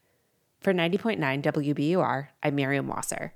Former Massachusetts Congressman Joseph Kennedy III is the Biden administration's pick to be the U.S. Special Envoy to Northern Ireland for Economic Affairs. The State Department says Kennedy will focus on advancing economic development in Northern Ireland. He spent 8 years in the U.S. House, in the seat currently held by Jake Auchincloss. Kennedy is taking over the role from Mick Mulvaney, who left the post in 2021. And a man in his 50s has died and another man is injured after an ammonia leak in Norwood. Authorities say the incident happened at Home Market Foods, a frozen foods processing company. The Norfolk DA says the two men were working for an outside contractor around the area where the leak started. It's 5:34. We're funded by you, our listeners, and by Eversource, a proud sponsor of Mass Save, energy-saving solutions for your business, no matter the size. Information about tools to reduce your carbon footprint, lessen environmental impact, and custom recommendations for reaching your sustainability goals at eversource.com. Boston Bruins homestand continues tonight. They host the Florida Panthers at the Garden, 7 o'clock game time. Celtics are off until Wednesday. If you like today's weather, you're in luck because tomorrow and Wednesday should be pretty much the same. A good deal of sunshine, dry and brisk. Highs right around 39 or 40. The great weather should hold off until Thursday. This is WBUR. It's 5:35. Support for NPR comes from this station and from BetterHelp, connecting people with a therapist online for issues like depression and relationships. 25,000 therapists are available through BetterHelp using a computer or smartphone. BetterHelp.com/public. And from Procter & Gamble, maker of ZzzQuil Pure Z's gummies, designed with melatonin for occasional sleeplessness to help people fall asleep naturally. Learn more at ZzzQuil.com. This is All Things Considered from NPR News. I'm Juana Summers. And I'm Mary Louise Kelly. After more than a year, the House Select Committee to investigate the January 6th attack on the United States Capitol held its final meeting today and voted unanimously to refer former President Trump for criminal charges. We understand the gravity of each and every referral we are making today, just as we understand the magnitude of the crime against democracy that we describe in our report. But we have gone where the facts and the law lead us, and inescapably, they lead us here. That is Representative Jamie Raskin, Democrat from Maryland. Today, he and other members of the committee made their final case for why they believe Trump should be held accountable for January 6th. Here's Republican Liz Cheney of Wyoming. Every president in our history has defended this orderly transfer of authority, except one. January 6, 2021 was the first time one American president refused his constitutional duty to transfer power peacefully to the next. The committee is recommending that Trump be charged with 4 crimes: inciting or assisting an insurrection, obstruction of an official proceeding of Congress, conspiracy to defraud the United States, and conspiracy to make a false statement. Joining me now is Congressman Adam Schiff, Democrat from California, and another member of that committee. Congressman, welcome back. Thank you. It's great to be with you. Start with the fact that these are referrals from your committee, recommendations for the Department of Justice to do something, but not binding. What is their value? I think the value is twofold. The value is we're setting out to the department just what crimes we believe were committed and the evidence that supports those crimes. And importantly, we are providing both to the department and to the public that voluminous evidence. I also think it's an important feature of accountability. That is, we have informed the country that in the view of Congress, the former president has committed multiple crimes. And that, I think, brings about a certain accountability. The Attorney General promised at the initiation of his own investigation that he would follow the evidence where it leads, that there would be only one standard of the rule of law for the powerful and for the less powerful or not powerful at all. And by making our analysis public, it helps to hold the Justice Department to that standard. So understanding you have no control over what the Justice Department does next, it sounds like it's your personal hope that prosecutors there will find the evidence compelling enough to bring charges? I'm deeply concerned that if the department were to decide that notwithstanding the evidence, and I do think the evidence is sufficient to charge the former president, but let's say they decide that notwithstanding that it's too controversial, that it would be too disruptive to charge a former president, that his supporters would be upset. Well, then the president becomes above the law, and that is an idea that the founders would have found unacceptable and extraordinarily dangerous. So yes, I hope the department will apply the same rule of law to Donald Trump that it would to you or I or anyone listening. And I think if they do, it will result in charges against him. What about all the others? I mean, the big headline today is these 4 criminal referrals for Trump. But aside from him, why so few referrals for Trump allies? Because you interviewed a lot of folks, and I have to wonder if the limited scope perhaps speaks to the constraints your panel faced. We did mention others that we believe also may have committed criminal offenses. A couple of others, 2 lawyers. Yep. Yes, and we also made it clear that the Justice Department is in the possession of evidence that we are not in possession of, so they may have a basis to charge other individuals. We didn't, of course, set out the hundreds of people who attacked the Capitol that day, but we wanted to put our emphasis on, frankly, the ringleader, the one that was preeminently responsible for that attack, and we also felt the evidence against the former president was perhaps the strongest evidence as to any of these potential criminal defendants. We have been speaking about what the legal path forward might look like, the legal considerations in play. Let me turn you to the political considerations. Is anything that the committee recommended today aimed at making it more difficult for Donald Trump to win in 2024? That's really not our goal or our responsibility. We certainly hope that people followed the hearings and saw, as our vice chair said today, just how unfit for office Donald Trump is. This was Liz Cheney speaking today, saying he should never, ever serve in any position of authority in our nation again.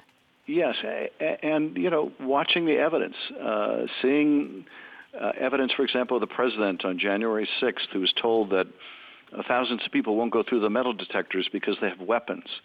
And they don't want the weapons taken away. And his answer is, well, then take down the effing mags, take down the metal detectors. They're not here to hurt me. He wants this armed crowd to march on the Capitol. He wants to go with them in the march. He's indignant when he can't go. And when that mob descends on the Capitol and beats and gouges police officers, he watches it all on the TV from the White House dining room and does nothing, won't lift a finger, won't call anyone to bring it to an end. And someone like that just is fundamentally unfit, someone who is that willing to be derelict in their responsibility. So yes, it's important information for the public, but our primary responsibility is protecting the Constitution and our democracy and our recommendations, which are getting a lot less attention than our referrals, because they're going to come out in a few days, are going to be pivotal to protecting our democracy going forward. Stay with the point you were just about to make, I think, Congressman Schiff. After all is said and done, are you confident that January 6th, or anything close to January 6th, won't happen again, that enough has been done to safeguard our democracy? No, I don't think enough has been done yet. We have had the accounting, that is, we've had the public presentation of a large part of the evidence. What we haven't done yet is had the justice that I think needs to be meted out, and we haven't had the reform that needs to take place to protect our country going forward. Now, we may get a bit of that reform done in the next few days if we pass changes to the Electoral Count Act that governs the procedures, what happens in that joint session of Congress. But that's really only one of the many steps that need to be taken to protect our democracy. Much like the 9/11 Commission, when it issued its report, its work wasn't done. It wasn't really done until its recommendations were made law. Similarly here, we need to take steps to make it far more difficult for any other demagogue to engage in such destructive conduct. No. In the few seconds we have left, let me turn you to your fellow lawmakers. The decision was announced today to refer members of Congress who ignored congressional subpoenas to refer them to the House Ethics Committee. What would constitute a satisfactory outcome there? Well, we made that judgment, I think, on the basis of two facts. One is we were batting only about 50% in referring matters to the Justice Department involving people who were in contempt of Congress. So that was a very imperfect remedy. But more than that, we also felt we needed to police ourselves, that if members of Congress weren't living up to their oath or to lawful process, that Congress ought to take care of that as a matter for the Ethics Committee. That committee in the new Congress, like in the current Congress, will be equally divided between the parties. We have to hope that they will do their job objectively, because these lawmakers have been held wanting when it comes to fulfilling their oath of office. Congressman Adam Schiff, Democrat from California, thank you so much. Thank you. You're listening to All Things Considered from NPR News. We are saddened to report the death of a beloved Los Angeles celebrity, a noted advocate for urban wildlife protection. His name was P22. The P is for Puma. He was euthanized this weekend after suffering injuries following a probable collision with a motor vehicle. And yes, P22 was a mountain lion who became an icon after he was photographed in National Geographic in 2013. The idea came from photographer Steve Winter. You know, the way to really illustrate urban wildlife would be if we could get a picture of a mountain lion under the Hollywood sign. And Jeff looked at me like I was crazy. Crazy to National Park Service biologist Jeff Sikich, but Steve Winter remembered hearing about mountain lions in LA when he was growing up. Then, 8 months later, I'm in the dentist chair in New York City, and I get a text in all caps going, "Call me now." And I did call him, and he said, "You're not going to believe this. We just got a trail cam picture of a mountain lion in Griffith Park." 15 months after that, P22 was on the prowl at night when he walked between Winter's remote camera and the Hollywood sign. Today, I asked Steve Winter how he's doing since he heard the news. Well, we knew that he was getting to be an old cat at 12 years old. But you're never prepared, are we? I became very close to this cat, and it was a very difficult weekend. And this image, it isn't just important because it is this magnificent photo. It also played an incredibly big role in making P22 famous and also for wildlife preservation. Can you talk about the impact that this image has had? Well, I was blown away. When the Hollywood Cougar was published, there was a groundswell of support. You know, Griffith Park has 24 million visitors every year that come there at the end of the day or the weekend to be in nature, to get away from the noise. So this photo inspired Angelenos and people all around the world. I think it gave them hope, because a lot of people don't know LA is one of the most biodiverse cities in North America and the world. So it really inspired people. I want to ask you, what do you hope that P22's legacy will be? You know, it's my hope that California's endangered mountain lions are going to bounce back now and thrive.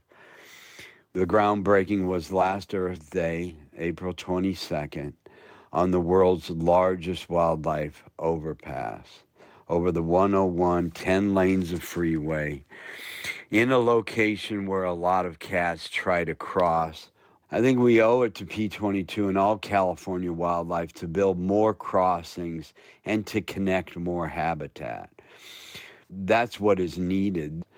I mean, then now they're teaching wildlife and P22 in the greater LA school district. And every October 22nd is P22 Day in LA.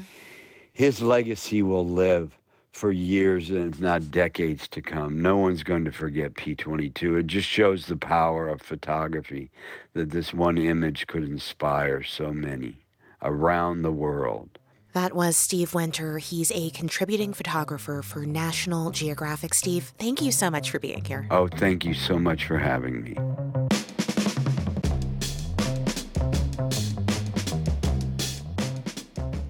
This is All Things Considered from NPR News. Coming up on WBUR's All Things Considered, we'll hear about one of the earliest known women to hand draw and direct animated films.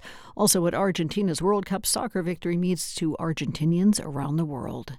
We're funded by you, our listeners, and by Boathouse, supporting La Colaborativa, dedicated to uplifting Latinx immigrants with food, housing, jobs, education, training, and more, and providing 10,000 families with holiday meal boxes this Christmas. Donations accepted at la-colaborativa.org/donate. Boston Bruins have won 3 of their last 4 games and hope to continue the trend tonight as they welcome the Florida Panthers at the Garden. The puck drops at 7 o'clock. Celtics are off until Wednesday. A starlit sky tonight should be clear and dry, falling to about 28 degrees. More dry weather ahead for the next few days. Tomorrow should be sunny, just a few fair weather clouds passing through. Highs about 40. And then more pleasant weather Wednesday, generally sunny, staying around 39 or 40.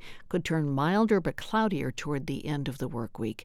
This is 90.9 WBUR, 37 degrees now in Boston at 5:49.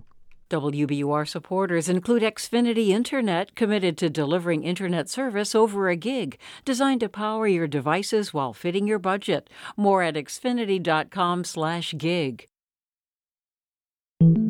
For most people, obviously, the World Cup is a TV spectacle. It doesn't really matter where it is. But both for Qatar and for the sport itself, the things that have captivated the viewing public are really only one aspect of the World Cup. There's a lot more at stake here than just which storylines are unfurling on the pitch. I'm Sabrina Tavernisi.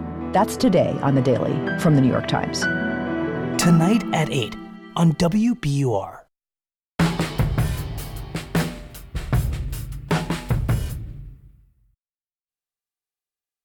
From NPR News, it's All Things Considered. I'm Mary Louise Kelly. And I'm Juana Summers.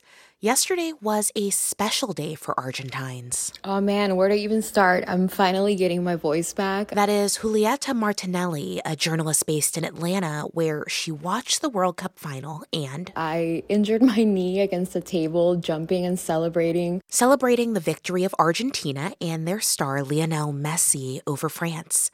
Yesterday was an emotional day for millions of Argentines like Julieta around the world. I'm Andres Caballero. I watched the game in Buenos Aires. I'm Lucia Benavides. I'm a writer based in Spain. That's where I watched the final match yesterday in Barcelona. This World Cup has been so special. For the first time, I think, since I've been in the U.S. for over 20 years, made me feel like I was still part of a community here. It was a roller coaster. There were people who, during the penalty shootouts, were kneeling in between the crowd and just couldn't take it. What makes this the most special is that we all really wanted it for Messi. We all watched how Messi finally lifted the cup. And after that, everybody coming out of their houses. We're talking millions of people. The streets were packed. And in a way, it felt even more special celebrating here than back in Argentina. Walking down the street in a country that's not your own and seeing your home flag. People are struggling right now. And when something like this happens, when Argentina wins the World Cup. No matter what horrible thing is happening with the government or the economy or unemployment, soccer has always brought joy, has brought hope to the country. This really feels like a World Cup that belongs to these kind of half Argentines, in between Argentines. Our star, Lionel Messi, he left Argentina at a young age when he was 13. He kept coming back and fighting for us, even though he left.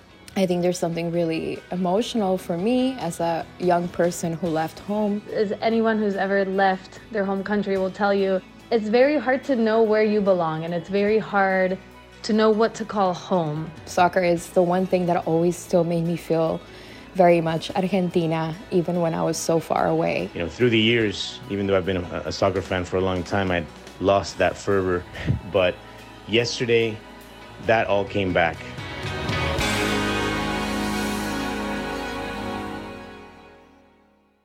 When you think pioneering animator, you think of Walt Disney, right? I mean, who doesn't? But it turns out his work, in part, was inspired by Bessie Mae Kelly, who you probably haven't heard of. That is because Kelly's early influence has been largely lost to history until now. Earlier this year, animation historian Mindy Johnson was studying a 1920s illustration of animators of the era, all men, when she noticed a woman in the corner of the image. Another historian told her it was probably a secretary or a cleaning lady. But Johnson suspected otherwise, and she was right. Historian Mindy Johnson joins us. Hi there. Hi. So how'd you go about trying to figure out who this woman is? Well, many of our early animators had been involved in vaudeville as well. Winsor McKay, Sidney Smith, and others would do lightning drawings and quick sketches. And I'd had a theory that maybe women were there as well, linked to animation. And sure enough, that's how I initially found Bessie. And then in further researching and learning that she had had this rich past at the very beginning of the industry of animation, and did some early character designs that had influence on others, but nobody would have known. There were no records really outside of her own material, her own scrapbook and her own journal. As you started to touch on it, it's such a cliche. This talented woman who was there at the beginning, right there, and basically got just written out, erased from history. Is that common in animation, common in film? It's common in film. It's common in life in general. Women's stories just are not told. We look back to our past collectively, and it's typically the story of men. And yet we've had incredible, accomplished women who have moved industry and our world forward, but we have sort of a myopic view when we look back historically. And that's what my research involves, and I hope to change things. So now I'm so curious about Bessie Mae Kelly. I gather she created and animated a mouse couple, which this was years before Mickey and Minnie, and it was this huge thing. Yes.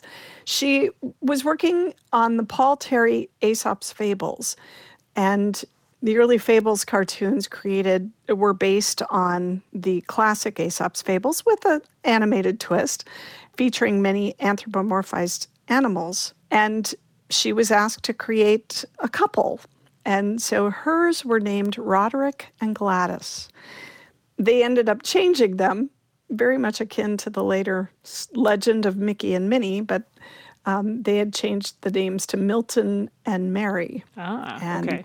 They did appear in her earliest examples were about 1921, and Walt Disney is on record as saying that when he began his studio in Kansas City, he wanted to make cartoons as good as the Aesop's Fables. Oh, I wanted to ask about that because I had mentioned that Kelly's work inspired Walt Disney, and I wondered, how do we know that? What do we know about that?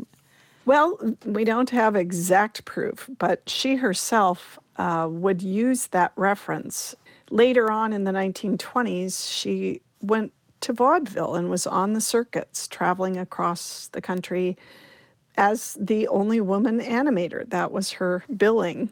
And she'd cart her trunk with her giant easel and paper stock and pens and charcoals, and would educate across the country on how animated cartoons were made. And in many of the write-ups of her billing, it's referenced that Walt Disney himself, later in the 20s after Mickey and Minnie were very popular, that her work had originated years before him, but that he was influenced by the work that appeared in the Aesop's Fables. I can hear how satisfying this work is to you. I can hear it in your voice. And I imagine there's great satisfaction in fleshing out and completing the historical record. Do you also do this work with at least one eye toward the future and young women out there joining the field today, and that hopefully more of them will once they know what the history is? Absolutely.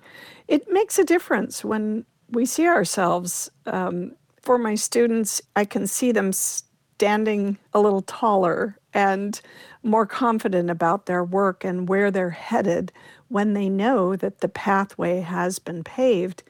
If we don't know that, there's an extra burden of struggle trying to figure out how do we break through. But once they learn that women have always been there, they've always been in the room, they can move forward.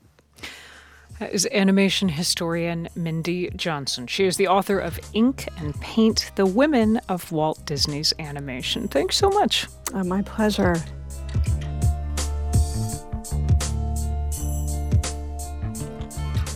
You're listening to All Things Considered from NPR News. Support for NPR comes from this station and from Capital One, offering Capital One Shopping, a downloadable browser extension that searches various sites for shoppers. What's in your wallet? More at CapitalOneShopping.com. And from the Doris Duke Charitable Foundation, which aims to support the well-being of people and the planet for a more creative, equitable, and sustainable future. And from Mattress Firm, dedicated to providing personalized service with the goal of helping people sleep well so they can live well. Customers can shop their range of products in-store or online at mattressfirm.com. And from the Public Welfare Foundation, committed to advancing transformative youth and criminal justice reforms. This is 90.9 WBUR in Boston. 36 degrees now in the Boston area. Should fall to the high 20s overnight tonight. Some gusty winds around. Tomorrow still windy. Should be sunny and dry again. Maybe some fair weather clouds, right about 40 degrees again. And then same thing for Wednesday. Sunny skies, right about 40. Could see some gray and rainy weather move in toward the end of the week. Boston Bruins have won 3 of their last 4 games. Hope to continue the trend tonight as they welcome the Panthers to the Garden. We're funded by you, our listeners, and by Catchlight Painting, committed to meticulous interior and exterior painting, including new and historic properties. See their portfolio at catchlightpainting.com. I'm WBUR Arts and Culture reporter Cristela Guerra, and this is 90.9 WBUR FM Boston, 92.7 WBUH Tisbury, and 89.1 WBUH Brewster. Listen anytime with our app or at WBUR.org. WBUR, Boston's NPR news station. The House January 6th committee today recommended that the Justice Department charge former President Donald Trump with federal crimes. We have gone where the facts and the law lead us, and inescapably, they lead us here. The 4 criminal charges in the committee's final hearing coming up. It's Monday, December 19th, and this is All Things Considered. Good evening, I'm Lisa Mullins. Also ahead, efforts to preserve the only outdoor recreational space in Boston's Chinatown have hit a snag. The discovery of asbestos in the soil has slowed talks between community groups and the state. They said, well, we'll give you the lease, but if you do anything to improve the park, then you're responsible for remediating the hazardous waste. Also ahead, Anderson Cooper on his podcast, All There Is, an exploration of grief and loss. It's 6:01. News headlines are coming up.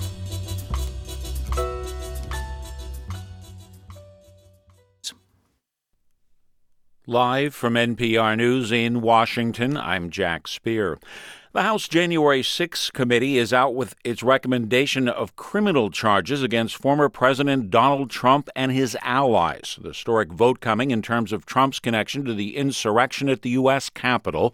Representative Liz Cheney, one of 2 Republicans on the panel, cited the ex-president's actions that day as an utter moral failure. Among the most shameful of this committee's findings was that President Trump sat in the dining room off the Oval Office watching the violent riot at the Capitol on television. The charges recommended by the group include conspiracy to defraud the United States, obstruction of an official proceeding of Congress, conspiracy to make a false statement, and aiding an insurrection. Ukraine says Russia fired 35 explosive drones at targets across the country early today. While most were shot down, NPR's Julian Haidar reports Ukraine is fending off attacks like this more frequently. Kyiv has been the center of Russian airstrikes for more than 2 months now. At first, the strikes were about a week apart. Military analysts said that's just about how long it takes for Russia to regroup between volleys, giving Ukrainians a chance to repair. Not this week, though. Russia has hurled over 100 drones and missiles at Kyiv on 3 occasions since last Wednesday. Ukraine intercepts the overwhelming majority of them, but the ones that get through affect utilities for millions of people. That frequency makes it difficult for engineers to keep people warm and streets lit. Ukraine's power grid operator says it's going to take days to stabilize the network, barring another strike. Julian Haidar, NPR News, Kyiv. Confusion in a courtroom in the Bahamas today after a lawyer for the founder and former CEO of the cryptocurrency exchange FTX reportedly told a judge he was shocked Sam Bankman-Fried was not going to fight his extradition to the U.S. NPR's David Gura has more. Federal prosecutors have charged Sam Bankman-Fried with orchestrating a massive fraud that led to the collapse of FTX, which is headquartered in the Bahamas, and they've requested he be extradited to the U.S. The U.S. and the Bahamas have an extradition treaty, but at Bankman-Fried's first hearing, his legal team said he'd fight to stay in the Bahamas. The judge denied his request for bail. After a week in jail, Bankman-Fried seemed to change his mind. He was expected to end his fight against extradition at today's hearing, but his lawyers reportedly claimed they didn't request the hearing. The judge called a 45-minute recess, then adjourned it so that Bankman-Fried could confer with his U.S. attorneys about the 8-count indictment filed in the Southern District of New York. David Gura, NPR News, New York. Stocks continue to tumble today following last week's downdraft, with investors growing increasingly worried about recession risks heading toward the new trading year. The Dow was down 162 points today to 32,757. The Nasdaq fell 159 points. The Standard & Poor's 500 dropped 34 points. You are listening to NPR. This is 90.9 WBUR in Boston. I'm Lisa Mullins. Massachusetts' highest court has ruled that it's not legal for doctors to prescribe medication to help terminally ill patients end their lives. WBUR's Deborah Becker has more. The ruling, written by Justice Frank Gaziano, says doctors can be prosecuted for involuntary manslaughter if they help patients end their lives. The ruling says the High Court recognizes the limits of the judiciary in deciding such questions, which it says are best left to lawmakers and informed by, quote, robust public debate. So-called medical aid in dying bills have stalled in the legislature before. This case was brought by 2 Massachusetts doctors, one of whom has cancer and said he wanted to be able to legally end his life if death became imminent.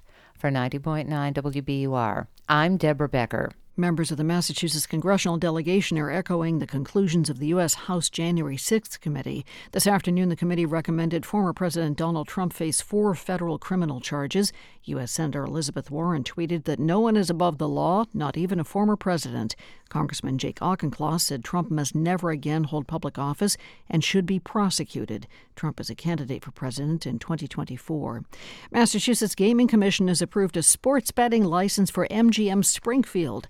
Today's vote marks the second time the commission has granted a sports betting retail license. Encore Boston Harbor and Everett received the first earlier this month. And the city of Boston is launching a $14.5 million program to expand music education for its youngest students.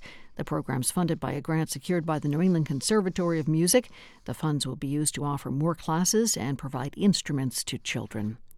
Mostly clear skies tonight, dipping to just below 30. Tomorrow, a good deal of sunshine, dry and brisk. Highs right about 39 or 40. The gray weather should hold off until Thursday. Still 36 degrees now in Boston at 6:06. We're funded by you, our listeners, and by Carla Itzkovich, whose gift in memory of Moises Itzkovich, founder of the Moises Itzkovich Foundation, helps provide public radio news and information to communities around the world.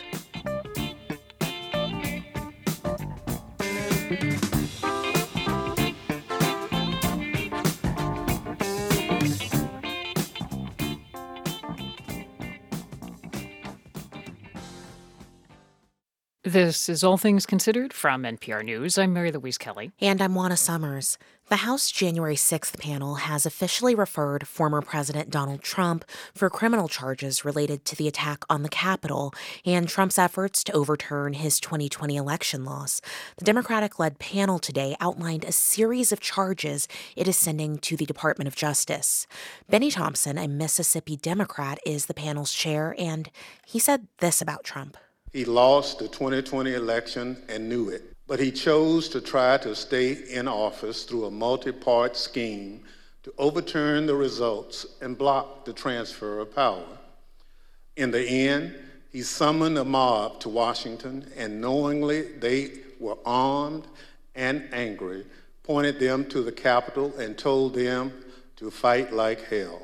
Let's discuss this news with NPR Justice correspondent Carrie Johnson and congressional correspondent Deirdre Walsh. Hello to both of you. Hi there. Hey, Juana.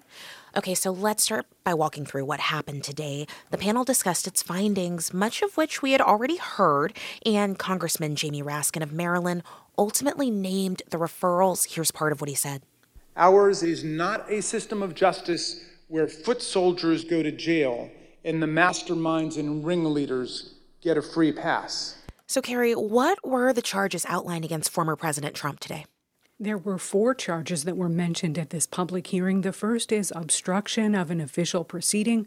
The second is conspiracy to defraud the United States. The third is conspiracy to make a false statement. And the fourth is to incite, assist, or aid and comfort an insurrection. Let's unpack this a little bit. Carrie, what stands out to you about that? Insurrection is rarely used and is a very serious political and legal matter. Congressman Jamie Raskin called it a, quote, grave federal offense and said nothing could be a greater betrayal of a president's duty. The last prosecution I found for insurrection was in the Civil War era. One of the other charges that stands out is the conspiracy to make a false statement. That relates to the scheme to substitute slates of fake electors in 2020. We know the Justice Department has been very active on that front, sending out lots of subpoenas. The committee has had documents from law professor John Eastman that may incriminate both him and Donald Trump. What about for you, Deirdre? I know we've been wondering about these criminal referrals for some time now. We have, and there was a lot of internal debate inside the January 6th committee about how many individuals they would refer. Throughout these public hearings, though, members of the committee have really been hammering home the theme that then President Trump was really the central player behind the effort to overturn the 2020 election results. Vice Chair Liz Cheney today said the evidence they outlined shows Trump should be disqualified. No man who would behave that way at that moment in time can ever serve in any position of authority in our nation again. He is unfit for any office. But we should note these criminal referrals by the January 6th committee are largely symbolic. The committee can't prosecute it, but several members have been saying in the days leading up to today's final hearing that there are a lot of individuals who were at the Capitol on January 6th who have been sentenced to jail time for trespassing, assaulting police officers, destroying property, but they say the masterminds of the scheme needed to be held accountable. So, Carrie, to you on the investigative side, what happens next now? You know, we have multiple grand juries in federal court in Washington, D.C. that are marching forward. Much of this work is done in secrecy, so we don't know exactly what DOJ is doing and when. There has been a flurry of subpoenas on the slates of fake electors and to state officials who were harassed by Trump and Rudy Giuliani, his lawyer, and to state officials who seem to cooperate with Donald Trump. Justice has already compelled some key figures to talk in the grand jury, like Trump's White House counsel. And the new special counsel, Jack Smith, has been busy working. He says the pace of investigations will not slow or flag under his watch. And we also learned about some referrals to the House Ethics Committee against a number of lawmakers. Deirdre, what can you tell us about that? Right. There were 5 House Republicans who were subpoenaed by the January 6th committee. House Republican leader Kevin McCarthy and Ohio Republican Jim Jordan were among those. They both talked to Trump on January 6th and have publicly talked about their conversations with him. Pennsylvania Republican Scott Perry, Arizona Republican Andy Biggs were in touch with some of the outside attorneys and justice officials who were in discussions about this plot not to certify the 2020 election. Those 4 House Republicans were referred to the House Ethics Committee today for sanctions for not complying with the committee's subpoenas. But really, in reality, the session of Congress is about to wrap up at the end of the year, and the House Ethics Committee is not likely to take any action against these 4 House Republicans. The panel is evenly divided by 4 House Republicans, 4 House Democrats, and Republicans, even if they had time, would not likely vote to proceed with any real investigation. So, Carrie, in addition to the 4 referred charges that you laid out earlier in our conversation, the panel raised the idea of seditious conspiracy in its report. What did it say? This didn't come up at the televised hearing, but in the written summary, the committee mentioned the seditious conspiracy statute, and that involves trying to overthrow the government by using force. The committee said DOJ has more tools than Congress, like subpoena power and the use of the grand jury to compel people's testimony, and the Justice Department may have enough evidence to prosecute former President Trump for seditious conspiracy. You know, just last month, the jury here in D.C. convicted Oath Keepers founder Stuart Rhodes and his deputy Deputy Kelly Meggs of seditious conspiracy. Members of the far-right group the Proud Boys also face that charge, wanting even if the Justice Department does not wind up charging Donald Trump with seditious conspiracy, the whole idea that the word sedition is in the same sentence as a man who occupied the Oval Office says something pretty serious about where we are right now. So, Deirdre, how have Republicans responded? I mean, most Republicans have been dismissing the January 6th committee as partisan. I heard from Jim Jordan, spokesman on the ethics referral. He called it, quote, a partisan and political stunt. For his part, former President Trump has been on social media today focused on border issues. He's already been casting doubt on the Justice Department's probe. All along, Trump has criticized this House committee. He's called it the Unselect Committee. He's called it a witch hunt. So it's sort of more of the same in terms of Republican response today. And Deirdre, before I let you go, you were there for the hearing. This is a hearing from a panel that's almost done, that's set to expire next Congress. 4 of the committee members are not returning next Congress. What was it like today? It was actually pretty subdued in the hearing compared to earlier public hearings. I mean, they were sort of wrapping up all of the evidence they've been putting together over the last 18 months. As you said, they don't really have much time left before the panel expires at the end of the year. Raskin said he thought they did a comprehensive job. I think one lasting impact is this committee really changed the format for congressional hearings. It was very effective at creating a narrative, something you usually don't see at congressional hearings. NPR's Deirdre Walsh and Carrie Johnson, thanks to both of you. Thank you. Thank you. The pandemic border restrictions known as Title 42 may not end this week as planned. The U.S. Supreme Court has granted an 11th hour request by a group of Republican attorneys general who want to extend those restrictions. The High Court put a temporary hold on a lower court ruling that found Title 42 unlawful. And it's happening as the number of migrants crossing the southern border has been climbing, putting pressure on local communities. NPR's Joel Rose is following all this and joins us now from El Paso. Hey there. Hey. So, Joel, remind us, what is Title 42 and why was it set to end this week? Sure. These are the pandemic-era restrictions put in place originally by the Trump administration that allow immigration authorities to quickly expel migrants at the border without giving them a chance to seek asylum. After a lengthy legal fight, a federal judge in Washington, D.C. declared the policy illegal because it denies migrants a chance to seek protection in the U.S. and ordered the Biden administration to end it. That was scheduled to happen in just a few days, on Wednesday. But a group of Republican attorneys general from 19 states have been seeking to extend Title 42. They've taken their appeal all the way to the Supreme Court, which has now put that ruling on hold, at least temporarily. So, Joel, tell us, what does the Supreme Court order say exactly? It's very brief, just one page from Chief Justice John Roberts, and it says that the lower court ruling is stayed for the moment. It asks the Justice Department and other parties in the case for a response by 5 p.m. Tuesday. That's not a long time. It suggests that the Chief Justice wants to move quickly here to decide whether to extend Title 42 for a longer time, possibly until the entire appeal is resolved, which is what the states would like, or allow the restrictions to end sometime sooner. Okay, and just tell us, what does this mean in practical terms? Well, it almost certainly means that Title 42 restrictions will not end on Wednesday as scheduled, although I guess technically that's still possible. Beyond that, it's hard to say with certainty. We've already seen a significant spike in the number of migrants crossing the border. This Supreme Court stay likely won't, change anything for migrants who are already on their way to the border. In places like El Paso, where I am, thousands of migrants have been crossing the border in recent days in anticipation of Title 42 ending. The mayor here declared a state of emergency with shelters overflowing and some migrants sleeping on the streets. The city's now standing up several mass shelters to respond to what they're calling a crisis.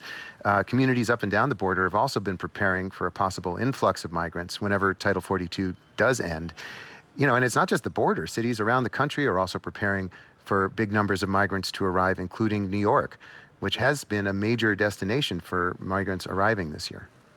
And Joel, the White House, what has the Biden administration been doing in response? The administration has asked for upwards of $3 billion in emergency funding to deal with the border. And it's also reported to be weighing some major changes to the asylum system that would restrict who can apply for asylum at the border, while trying to encourage migrants to apply for asylum from outside the U.S. and not to cross the border illegally. But administration officials have not made any formal announcements yet about what they are planning. And this situation with the Supreme Court is likely to further push back any announcement on those changes, at least until we get more clarity about what is next with Title 42. NPR's Joel Rose reporting from El Paso. Joel, thank you so much. You're welcome.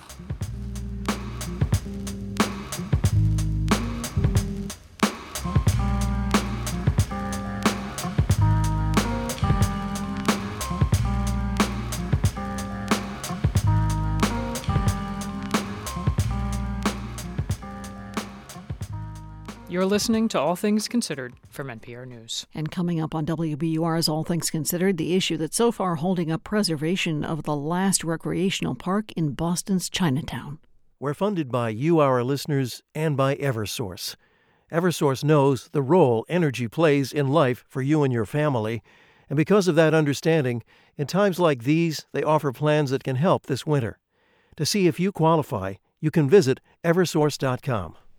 Stocks closed lower for fourth day today. The Dow lost about 0.5%, 163 points, to end the day at 32,758.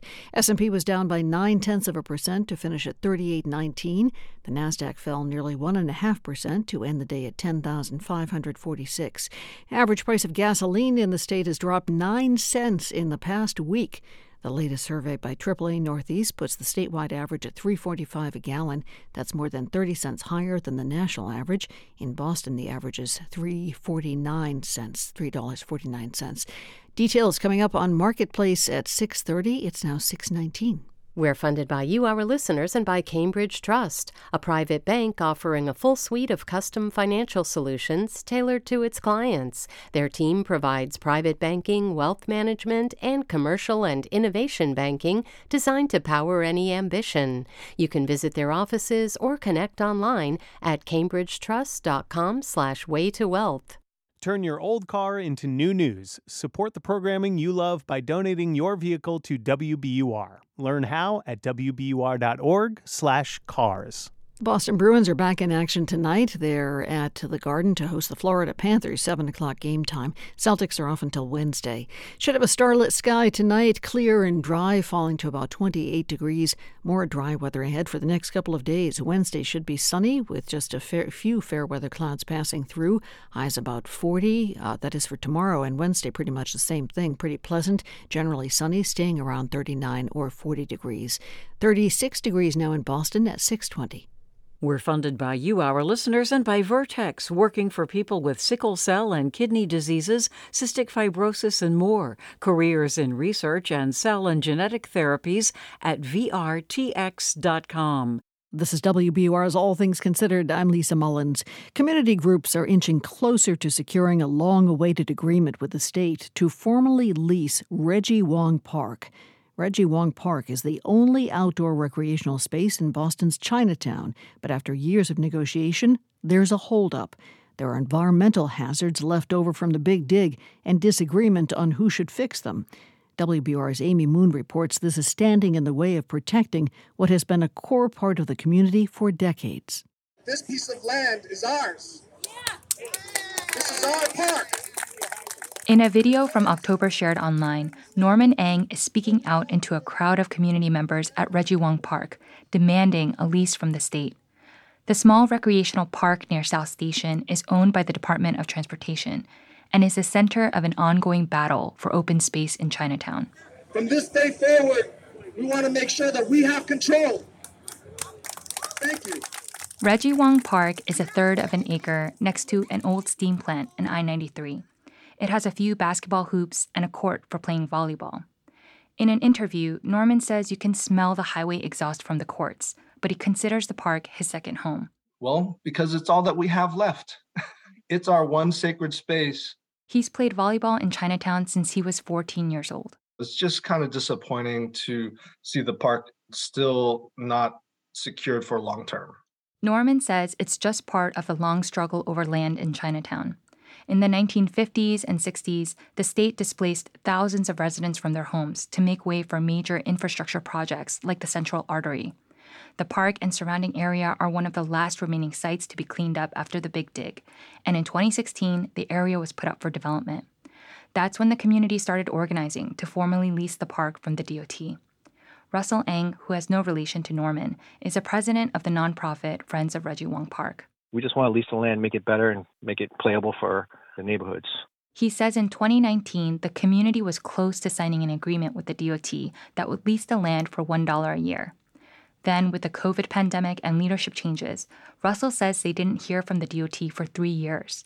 That was until last April, when the state notified them that there was asbestos in the soil and that the terms of the lease would change. They said, well, we'll give you the lease, but if you do anything to improve the park, then you're responsible for remediating the hazardous waste.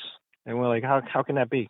Representatives from the DOT declined to be interviewed, but said in an email that it's working with the state's Department of Environmental Protection to remediate the asbestos. But Russell says the two parties have not yet been able to agree on how much cleanup the DOT will be responsible for. Friends of Reggie Wong Park has secured at least $250,000 in federal funds to improve the park. But their hands are tied, says nonprofit board member Catherine Friedman. We can't make any park improvements until we have a lease, and we can't have a lease until there's been some remediation. So we have this space here that is not necessarily safe.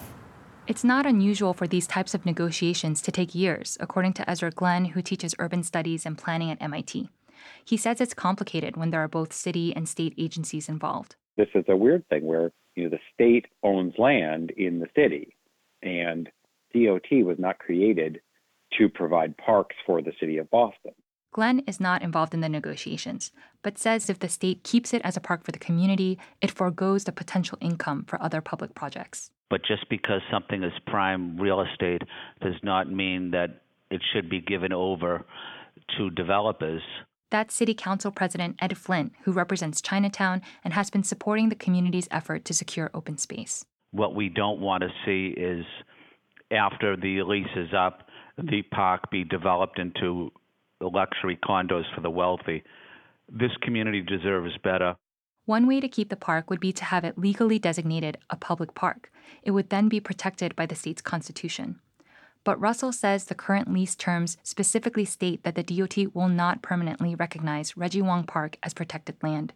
That's the thing about being in Chinatown, right? You don't get to negotiate with the government. They negotiate for you. Like when they actually split Chinatown in half, right? To put the surface artery there. Representatives from Boston's Planning and Development Agency, Parks, and Environment departments all declined to interview on the subject. Chief of Environment Mariama White-Hammond said in an email that the city, quote, appreciates the community's advocacy for more park space. Russell says other than Councillor Flynn, representatives from the city stopped attending meetings over a year ago. The nonprofit is meeting with the DOT tomorrow to discuss soil remediation. Even if the negotiations fall through, Russell says the community will continue to use the park as it has for 50 years. We'd rather play and continue our community presence and community traditions there, and we'll deal with the health factors and stuff like that afterwards. Come January, Russell says he'll work with the new administration to secure the park for Chinatown's future. For 90.9 WBUR, I'm Amy Moon.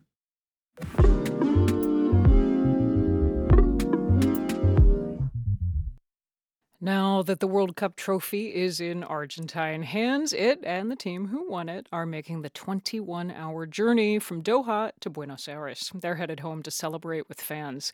On Sunday afternoon, Argentina and its superstar player, Lionel Messi, claimed the World Cup for the first time since 1986. Prior to the tournament, Messi had already announced this would be his last World Cup. NPR's Jasmine Garst is host of the podcast, The Last Cup, a series that is part Messi biopic, part memoir. Hey there, Jasmine.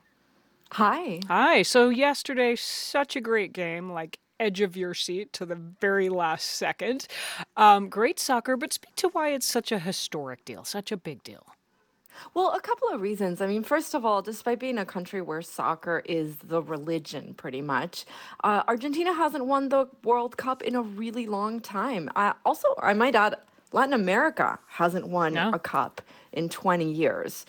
As you mentioned, it's Lionel Messi's last World Cup, or so he said.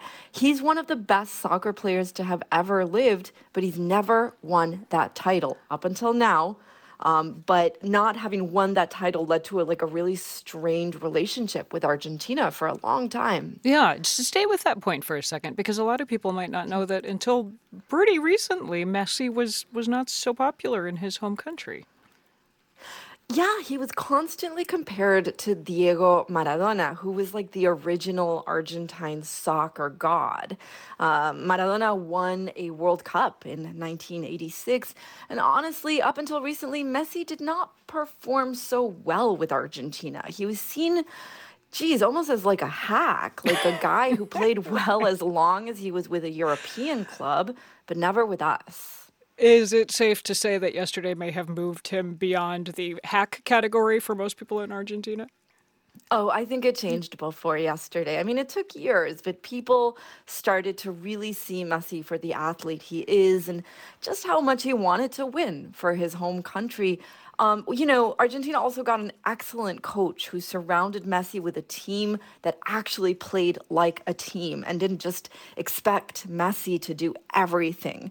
So, yes, Messi is absolutely now in the pantheon of Argentine soccer gods. Step back, Jasmine, and speak to the impact more broadly of this World Cup, of the game yesterday. It felt to me anecdotally like a lot of people here in the States were watching and were glued to it, which is maybe not something you would have seen 20 years ago for the World Cup. Do you see the growth of soccer in the U.S. continuing, the growth, driven in part by immigrant population? Oh, I mean, absolutely. I think that soccer is no longer just an immigrant sport. I think soccer has gone way beyond that. I mean, every World Cup I have gone to this time around here in New York, I had to like elbow my way past American fans who like maybe didn't speak Spanish or weren't immigrants. I just had to make my way through. I think we can safely say football has arrived, and it probably arrived a long time ago. Yeah. Real quick, in a sentence or two, what's Lionel Messi? Where's he going next? There's rumors of Inter Miami, the soccer club, and he said he'd love to play for Argentina again. So who knows? Maybe it isn't his last cup after all. All right, maybe round 2 of another podcast series for you. NPR's Jasmine Guards. Thank you so much for your reporting, for your great podcast, The Last Cup. Thank you.